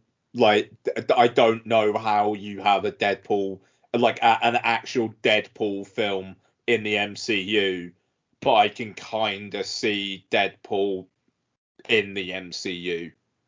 But then that's just going to be like, it's going to be so toothless, isn't it? It's more, I don't see how Disney can square that circle with themselves making a Deadpool movie. It's like Blade, though, isn't it? You know, like Blade being in the MCU, Deadpool being in the MCU. It kind of feels like, you know, you could have offshoot films that maybe are R's or 15s, and then they can just turn up kind of as ancillary characters in Avengers films. Like, they don't need to be one of the leads, you know, and then they just turn up, you know, there. But, or maybe they just don't turn up. Maybe they just have their own adventures. It's in the same world, but they're also not like world-based Avengers. You know, they're not Captain America. They're not the Hulk. They just aren't in those fucking films. Yeah, Deadpool's very good at making fun of the fact that the Avengers, the X-Men, that he comes into contact with are like the sub of X-Men. You could literally have something like somebody turning around to Doctor Strange and saying, well, "What about that mercenary guy?" And they go, well, "No, we are not. We are not having him." Yeah. That is what he is, the Merc with the Mouse. And you could literally have like Spider-Man saying, "No, you tried to do things to me last time," or something like that. You know, they could make a fun of it. I don't know. I still think Disney is stalling to the point of where it may never happen. Where just the air is not a balloon, but then they have him in a trailer for they have him as Deadpool and Korg from Guardians. It is Guardians? No, Thor. Oh. Yeah. In a trailer for Free Guy. So they clearly still want to keep that property known. Yeah. We got one more, Bex. I know, but I need to pee. Well, fuck you, got one more. I'll talk. This is not the We're professional. very good at This is not the professional attitude that bastards expect. Our last one, I promise. We watched Blood Diamond. Nice. I suggested because I didn't think Becky would say yes, and then she said yes. I genuinely think that Blood Diamond might be one of the most underrated movies of the past 20 years. Wow, all right. Yeah. I'm not saying it's one of the best, but I think it might be one of the, when people talk about DiCaprio, you get a lot of shouts for, you know, the Tarantino work he's done, but you also get a lot of shouts for the Scorsese work he's done, and people tend to focus on those movies there. But I think him in this is as good as he's been in anything. The story might not sit well with some people because it is quite a hard film to watch, I think, for people. Yeah. You know, you have a brutality that didn't exist 100 years ago shown to you. It's a brutality that existed within everyone's lifetime and that still exists now, and that people literally just tried to ignore. Yeah. But what I think about Blood Diamond and what I think makes it a really great film, and I said this to you at the time when we were watching it, is this could have been a really dry, eat your vegetables kind of movie. It's about blood diamonds and the harvesting of those. But it's not. It's an action movie that has those elements in it, but it doesn't diminish the message that it's putting across by making it more of an accessible watch. What it does by making it a more accessible watch is get that message to more people. The thing I've always liked about Blood Diamond is it basically shows you the only good people in these situations are the people who don't benefit from this. So the only good person in this is Solomon. He's the only good and true person in there. His entire motives throughout the entire thing are not money. They're pure. Vin Diesel would be on board. They are just family based. It would, yeah. Whereas everybody else's, DiCaprio's character, although he becomes good, his motives are monetary. You know, Arnold Vosloo, monetary. Jennifer Connelly. The generals, and even Jennifer Connelly, and it doesn't. What is it? It shows you these people and says, look, these people, they might not be. They're not the good guys.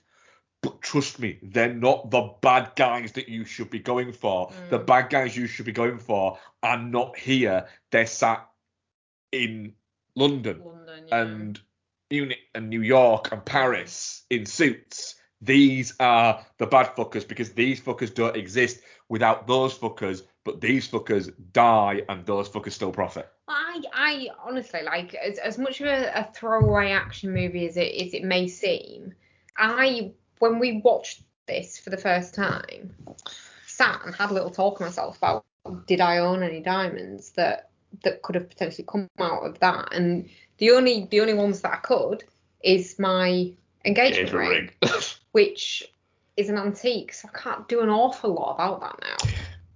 I mean, they probably didn't come from modern blood diamonds because it's like nearly 200 years old. Well, yeah, exactly.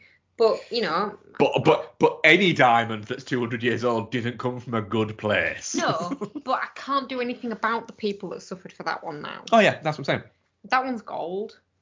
Everything else, I just like quirky looking stones. So I think I'm all right.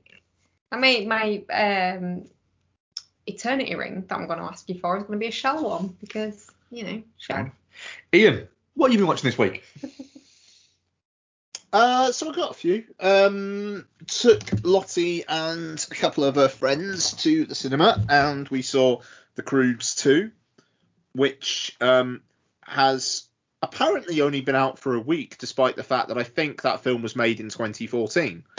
A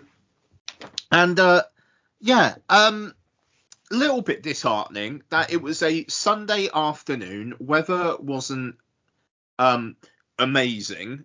And we were the only people in there. You know, it's second week of release, but still, little oh dear about it all. And yeah, I had a good time with it actually. That seems to be the general consensus. Yeah, made me laugh several times. Just very goofy, very colourful. Moral is like very identikit kids film kind of stuff, but I I think it works, and then at the end, Tenacious D do a cover of "I Think I Love You."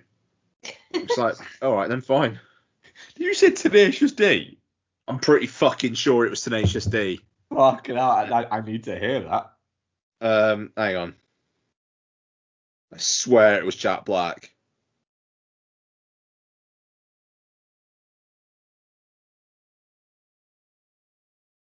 Yeah, I Think I Love You by Tenacious D. Ah, fuck. That's getting added to every playlist I have. Sorry, carry on. Yeah. Yeah, Jack Black does a duet with Haim at one point as well, by the looks of it. I don't remember that, but okay. Yeah. Oh, I fucking love that, man. Yeah, absolutely. Yeah, fucking right. And Jack Black's not even in the Croods. That's the funny thing about it. It's just they just got Tenacious D to do a fucking cover. I mean, the scores by Mark Mothersbaugh. I wonder if maybe those they know each other or something. But yeah. Yeah, but no, the Croods too. Honestly, pretty fucking good time. I like it more than I remember liking the first Croods. So there you go. Only other one of the stuff other than the stuff we're covering. I watched the first two Guardians films in preparation for the Suicide Squad. All right. Yeah, You were lukewarm on 2, weren't you? Yeah, I was, and I like Guardians of the Galaxy the same as I did before. I really like Guardians of the Galaxy. It's just the fact that they introduce all those characters in that film. And by the end of it, it's just like, yeah, I like these guys. I want to see them do more shit. You know, it's very, very, very well done. 2, I think it is a bit too long. Yeah, I agree with that. It's kind of got the content to get away with it, I think. I liked it more than I did the first time round, and I don't necessarily know why that is. But yeah, I think it's fun. I think that the whole thing with like Yondu, like he might be your father, but he was never your daddy, and that whole kind of relationship that Yondu has with Peter, I'll be honest, does come a little bit out of nowhere after the first one. You don't really get the sense that their relationship was that close with the first one. But they do a good job of pulling it off. And I mean, it's a really good starring turn by Michael Rooker. You know, and who the fuck thought we were ever going to get that again? And yet here he is, starts off the film like an absolute boss. Do you remember the first shot of Michael Rooker in this film? Yes. Michael Rooker looking out at like an icy nothingness, zipping up his trousers after shagging 2 alien sex robot things. Yep. And he's just there with his belly, zipping up his trousers like a fucking boss. And you know, an arc of the film is Michael Rooker wanting to get the respect of Sylvester Stallone. Great. That's great. Yep. You know, Chris Pratt is fine. He's never better than when he's talking about all the shit he's going to create. And he's like talking about like the statue of Pac-Man, and he's just like, I'm going to make some weird shit. And it just hangs on him for a second before it cuts to the next line. And it's great. You know, yeah, colourful as fuck. Really, really good action. Again, they all get decent arcs. I mean, Gamora is a little bit. It is just a bit will they, won't they with Peter, which is a bit of a shame. But yeah, I like Volume 2. I don't like it as much as Guardians of the Galaxy. I think that film, as a kind of an origin film for a superhero team, is nigh on perfect in my eyes. But I still think it's very, very good. I am fucking pumped for the Suicide Squad, and especially considering how well it kind of feels like the Suicide Squad is going to do both critically and commercially. He is going to be Billy Big Bollocks going back to Marvel now, and it is going to be, I don't need you, you need me. Let me do my fucking thing again. And I really, really like that.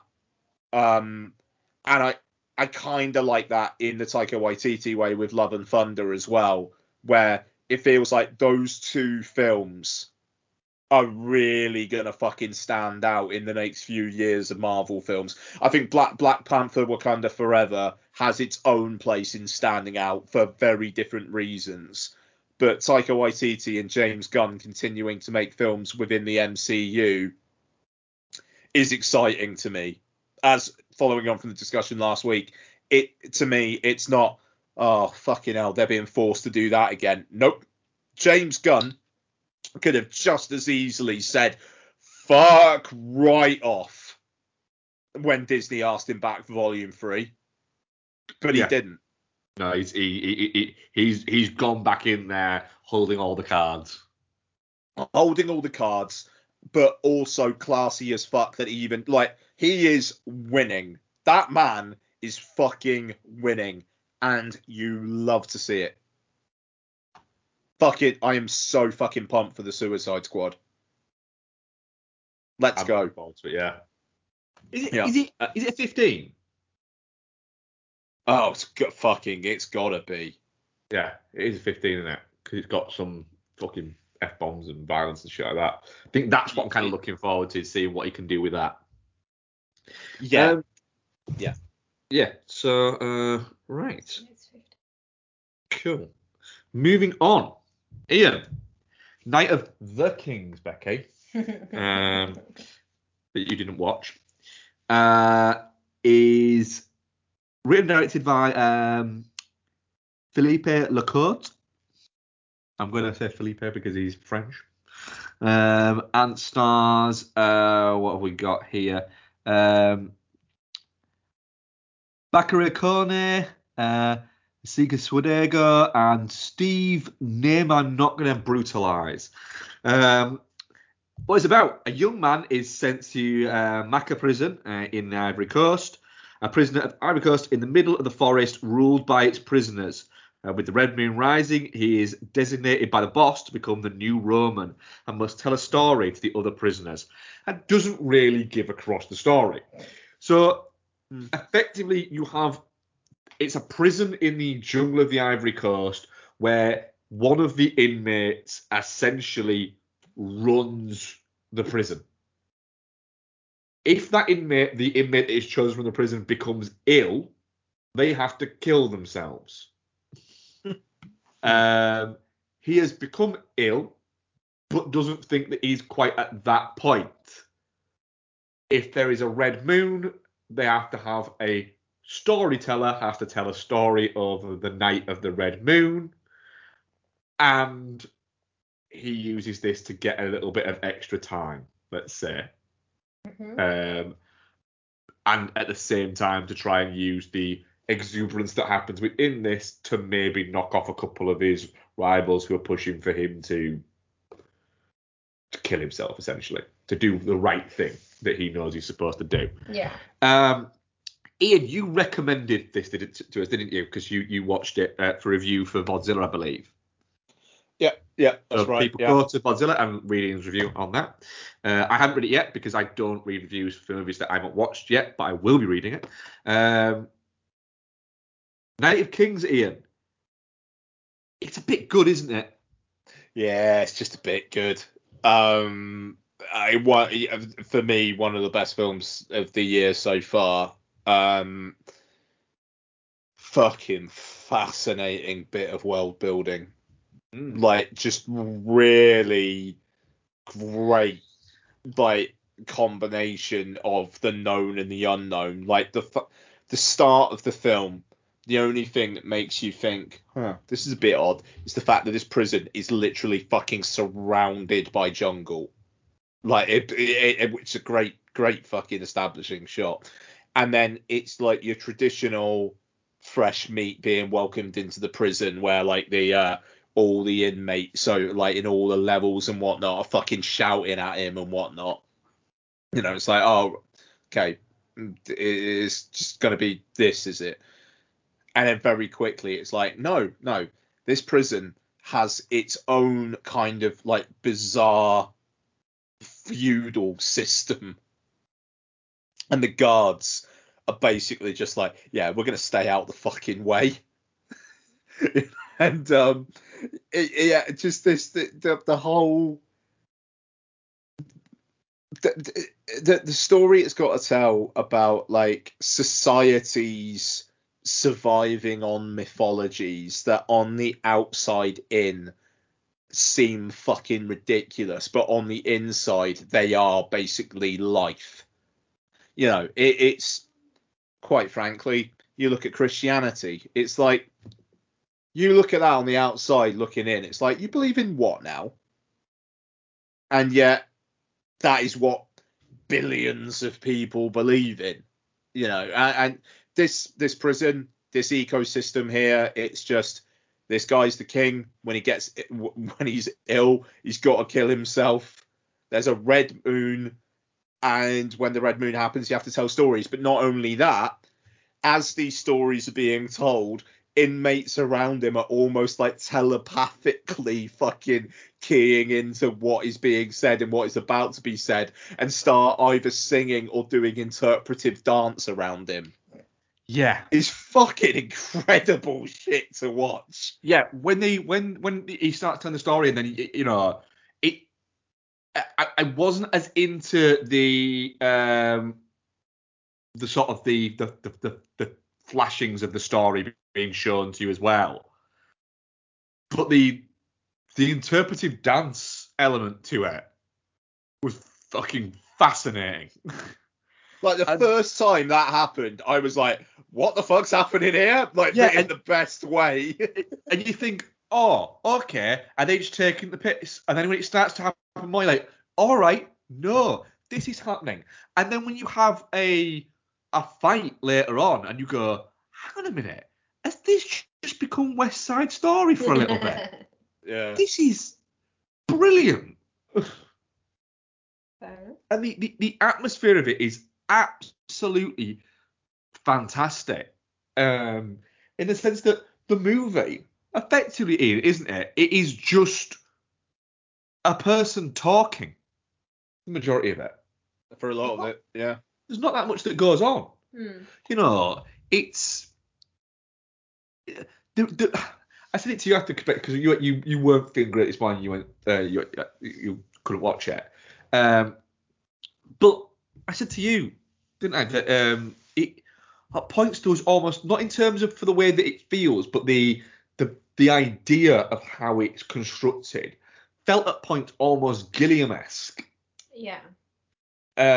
In that more so the sheer confidence of going, this is the movie I'm going to make, and I hope people like it, but if they don't, I'm not going to compromise the movie that I want to make.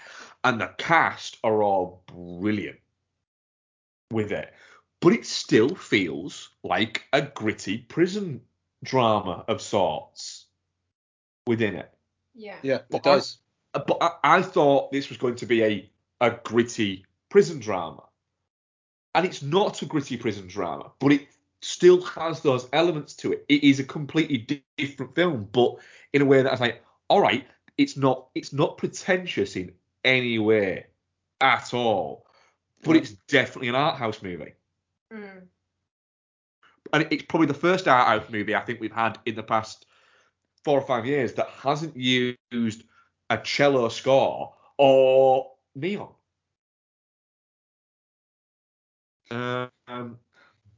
It's got a similar vibe to me to that one that we watched with the couple that moved to the UK, into a house, and then the house was haunted. What was that one called? Oh, Her House. Yeah. His house. His house. yeah. Just like Yeah. Yeah, there is. Yeah, definitely. There is. I watched part of it, didn't I? Yeah. Obviously. but it's, like you say, it's a fascinating piece of work. Mm. And then as it goes along, you kind of start getting caught up in I think it's almost like the adrenaline of it, but it's not like a adrenaline fueled movie. Mm. Yeah. No, it's not. And I mean, it's interesting because I know you were saying that you weren't really into kind of like the flashes of the story, but I thought it was interesting how it starts out basically him just kind of like saying what happened to what was it, Zuma King? Yeah. I think they call it, like kind of what happened to him, and then it goes into kind of like the origins of his birth and then like his family history. It kind of becomes more mythical as Roman is getting more confident with his storytelling, and by the end it's kind of like straight up like a fucking CG spirit animal fight almost. But I liked how that represented just the power of his storytelling growing and growing. Yeah, and again, the start of this film, you wouldn't think how's it like what's going to happen in the third act. Well, someone's going to tell a story that makes people seem to involuntarily start doing interpretive dance, while it also cuts to what's actually happening in the story where there's CG beasts fighting each other and shit. You just wouldn't see that from the start of the film. You know, honestly, it's one of those things where I think you could probably say you've never seen anything like it. Yeah, it isn't. And then the ending is such a done. Yeah, it ends quick. Yeah, it does. And then you go, oh, I fucking care. Right. All right, so nothing got wrapped up there at all, but it doesn't leave on it doesn't end on a cliffhanger either. It's, yeah, brilliant. Absolutely fantastic film. Yeah, very, very definitely not shit. And my boy Paul saw this and Riders of Justice, I think, the same weekend at the Chapter Cinema in Cardiff. Or was it? It was the same day. Same day, double bill them. Yeah, both at Chapter's a great fucking cinema, and it's like, I will say one of the great things about the silver linings of this whole kind of like film distribution pattern changing. Chapter used to get hot indie shit like a week or two after other places. For some reason, that seems to be changing, and they're getting shit day and date now, and that's fucking great. Like they're playing the Sparks Brothers this week, and I'm going to try and catch a showing of that. And that thing is weirdly not playing in many places. It's kind of weird how small that a footprint that is, considering it's directed by Edgar Wright. But being able to see Night of the Kings and Riders of Justice on the same day on a big screen, what a fucking treat! Yeah, absolutely. It's great. Very good film. Definitely not shit. Wasn't sure to get to it, didn't do an audience poll for it, and also I'm not sure how many people would have seen it. But when it comes, it's on VOD. Yeah, it is on VOD, and it's a good recommend. It's not a drag yourself through it because it's worthy watch. It's a really interesting watch. Yeah. And it's about 95 minutes as well. Straight up. Well within your wheelhouse. So, moving on to something that, let's see if it was an interesting watch or if it's a worthy watch. The sequel 26 years later longer than that actually, isn't it? It's 25 years later, sorry. To Space Jam, directed by Malcolm D. Lee. It wasn't long enough. Starring LeBron James, Don Cheadle, Zendaya's voice, the Looney Tunes, Stephen Ewan, Sarah Silverman, and just a bunch of just intellectual property was in this movie. What's it about? A rogue artificial intelligence kidnaps the son of famed basketball player LeBron James, who has to work with Bugs Bunny to win a basketball game. Short and sweet. Ian, Space Jam: A New Legacy. It's the movie nobody asked for. Is it the movie you wanted? So when you started reeling off the cast and whatnot there, I just leaned into my chair, and just thought, I don't want to talk about this. What a fucking, like, just nihilistic bit of fucking death of cinema shit this is. Definitely shit. Moving on. It's awful. Mark, don't you dare. Honestly, I don't know what Mark thinks of it. I honestly don't. You can't say anything. Did you watch Space Jam, Becky? I did not. No, I refuse. Okay, all right. With the greatest of respect, if you haven't seen, I respect your opinion for not liking old. If Mark is about to say that he liked Space Jam, I might actually quit the podcast. I've seen neither Space Jam. What I will say is Space Jam: A New Legacy should not exist. There's no idea in this that is new whatsoever. It's baffling that this movie exists. The people who made it and the people who wrote the screenplay, and there's an awful lot of them for some reason, are entirely to blame for this movie. The problem with it is there was a few moments that I actually quite enjoyed, but as we clarified earlier, you are an idiot. I am an idiot, and I am a sucker for the Looney Tunes. So the first time when Bugs Bunny gets LeBron James to chase him, and he paints a tunnel on and then runs through it, and then LeBron James runs straight into it, I laughed. And then LeBron James turned around and going, what did I expect to happen there? It's a bit like going, yeah, and then a train comes through and hits him afterwards. And I laughed. Them thinking they found Michael Jordan, and I didn't know about this, by the way. No, neither did I. It was good. So they think it's halftime. They are thousands of points down in the game, right? And they're in the essentially the changing rooms, and LeBron James is trying to get up like that. And then I believe it's Elmer Fudd and Yosemite Sam think they have found Michael Jordan. Okay. And they bring it out, and it's just Michael B. Jordan stood there with a thing of popcorn, just going, "Hey guys, you doing all right out there?" Fucking killed me because Michael B. Jordan is such a sport for doing that. And he manages to be incredibly adorable and likeable for just a few seconds of screen time.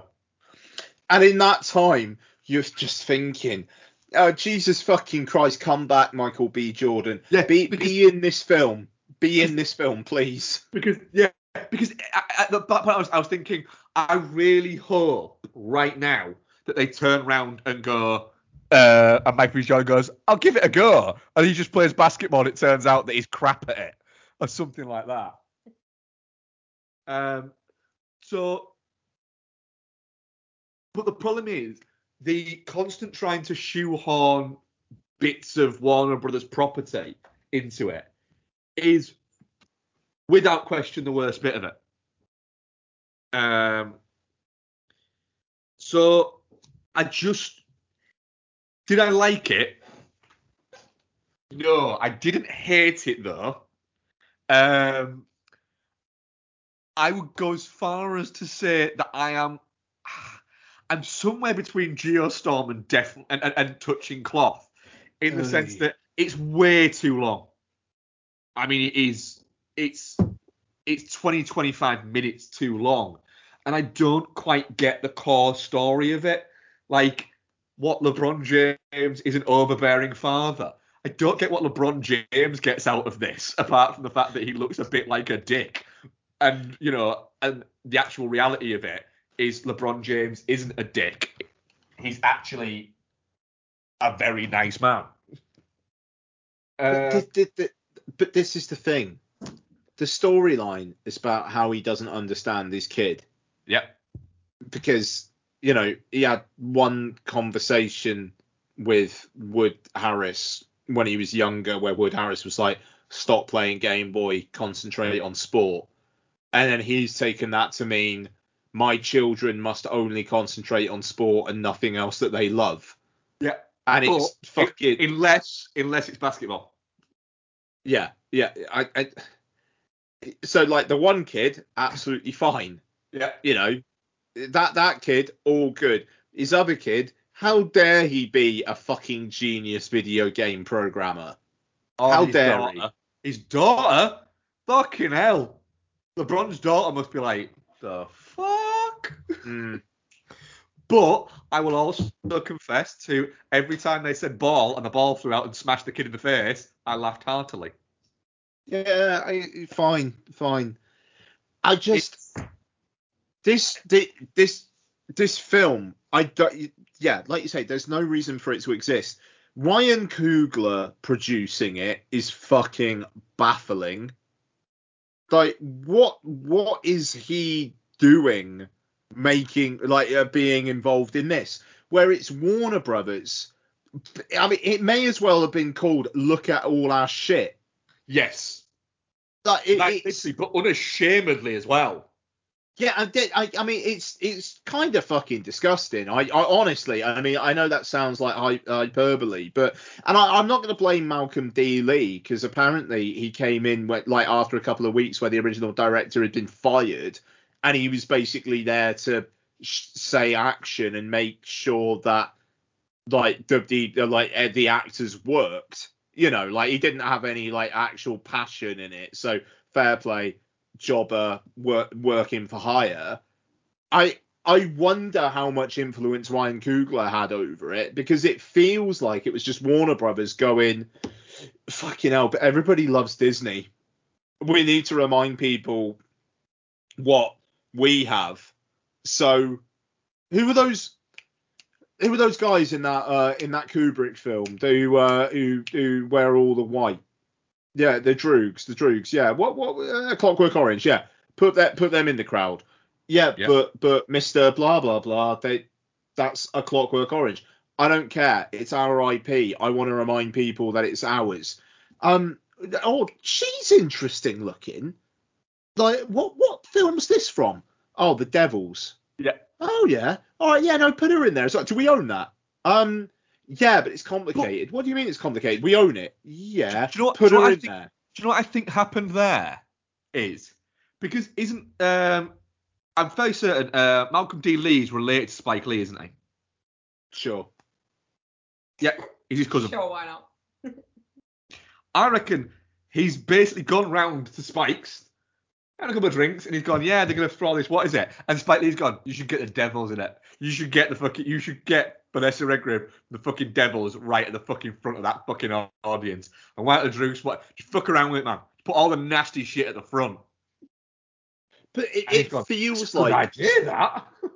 Someone is taking the piss. Without question. Or they have literally got no fucking idea who they are putting in there. And God, I hope it's the former, but I think it might be the latter. I think it's the former.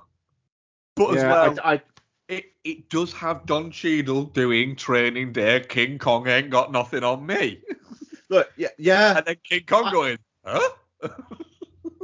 No, I mean, Don Cheadle is game, and I don't think he embarrasses himself or anything. It's this film's existence troubles me. This film it exists to further cement LeBron James as a multimedia superstar, and to remind people of what Warner Brothers owns.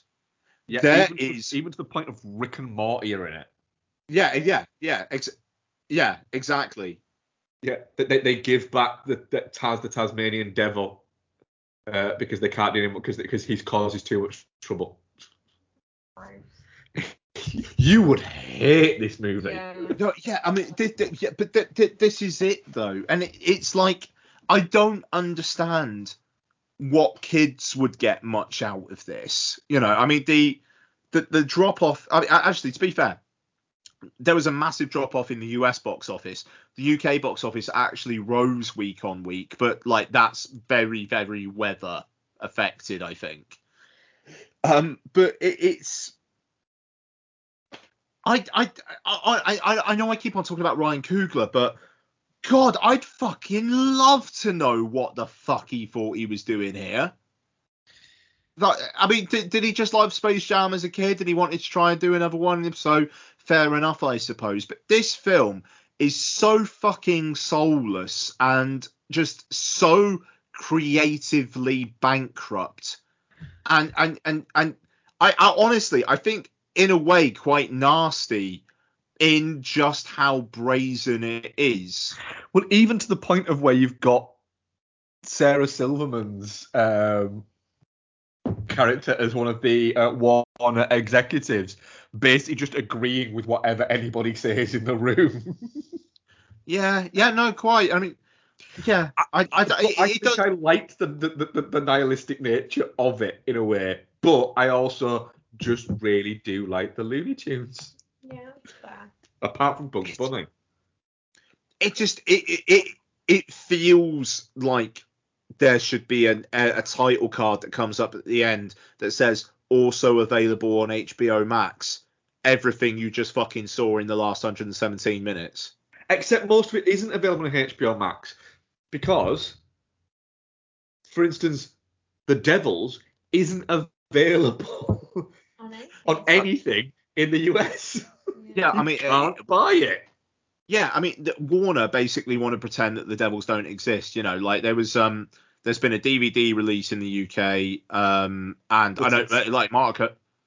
Sorry, but it's not the final cut. It's not the full cut. No, Mark Kermode's been trying for fucking years to get Warner to kind of like unleash the reins on it, and yet here is one of the characters from the Devils very prominently in the front row in fucking Space Jam. Yeah, and the thing is, the Devils, the whole when the DVD came out in the UK for it, they did like a full restoration of the full cut of it for the DVD. So it was all restored and it was all ready to go. And then literally Warner at the last minute went, no.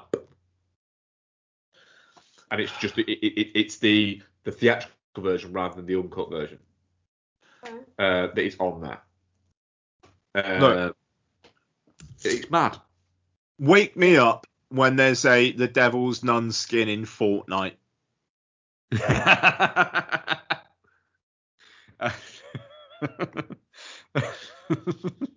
Fair enough.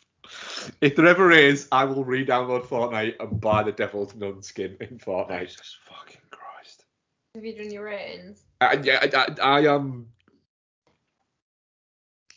Geostorm. Ian? Do you know what?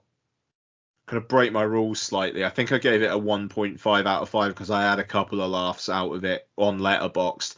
Suspiria. Oh, wow. Okay. Got 2 Suspirias this week. This has not been a bad week for the podcast. This fucking guy likes everything. Yeah. Well, you're an idiot, though, aren't you? Well, fair enough. I was waiting for that. We do have a question, guys. Okay. Rick Kidd at Rich J. Kidd. What's the worst sequel to a good film? I doubt there's a bigger drop-off from Highlander or Starship Troopers to their sequels. I'm going to get in real quick with Candyman sequels. No. Rick, disagree.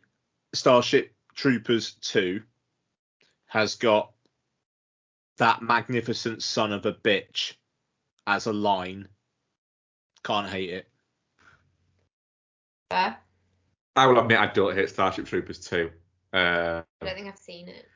I can't remember Highlander 2, but I do remember seeing some of the Highlander story series, like The Gathering and things like that, which was like the fourth or fifth one. You're not super keen on the Highlander anyway, No, right? I think so it's not gonna be massively as much of overrated. a thing for you. But yeah, Candyman for me. Candyman with for you. the sequel. Ian. Apart from obviously the new one that's coming out this year, which is going to blow all our fucking minds and change our lives.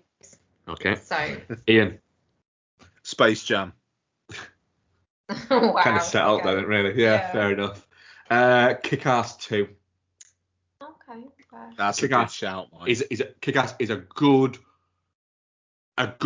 fun, whereas it's nasty in the right place movie, and Kick-Ass 2 is a bigger budget, nasty piece of work. That literally makes a joke out of a rapist not being able to get an erection. Can I also like Terminator sequels after number 2? No. Why? No, yeah. In comparison to 1 and 2. In comparison, yes. So if you're talking drop off, yeah. fair enough. But in terms of, I don't think they're unmitigated bad movies though. The question asks about drop off. No, I think it's what's the worst sequels. He then mentions drop off later on. Crocodile Dundee 2 as well. I love Crocodile Dundee 2. It's terrible. I love all of the Crocodile Dundee anything.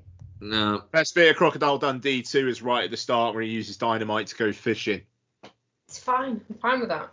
Yeah, I'm trying to think. That's the best bit. I'm sticking with Kick-Ass. What is it? Ian, what we're covering next week?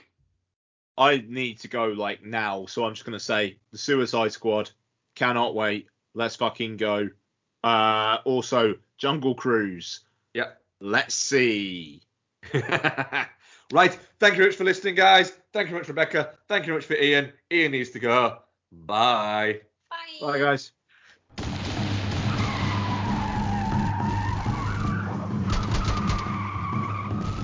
This podcast is part of the Pod Syndicate family. For more criminally compelling shows, articles, and conversations, head to wearepodsyndicate.com.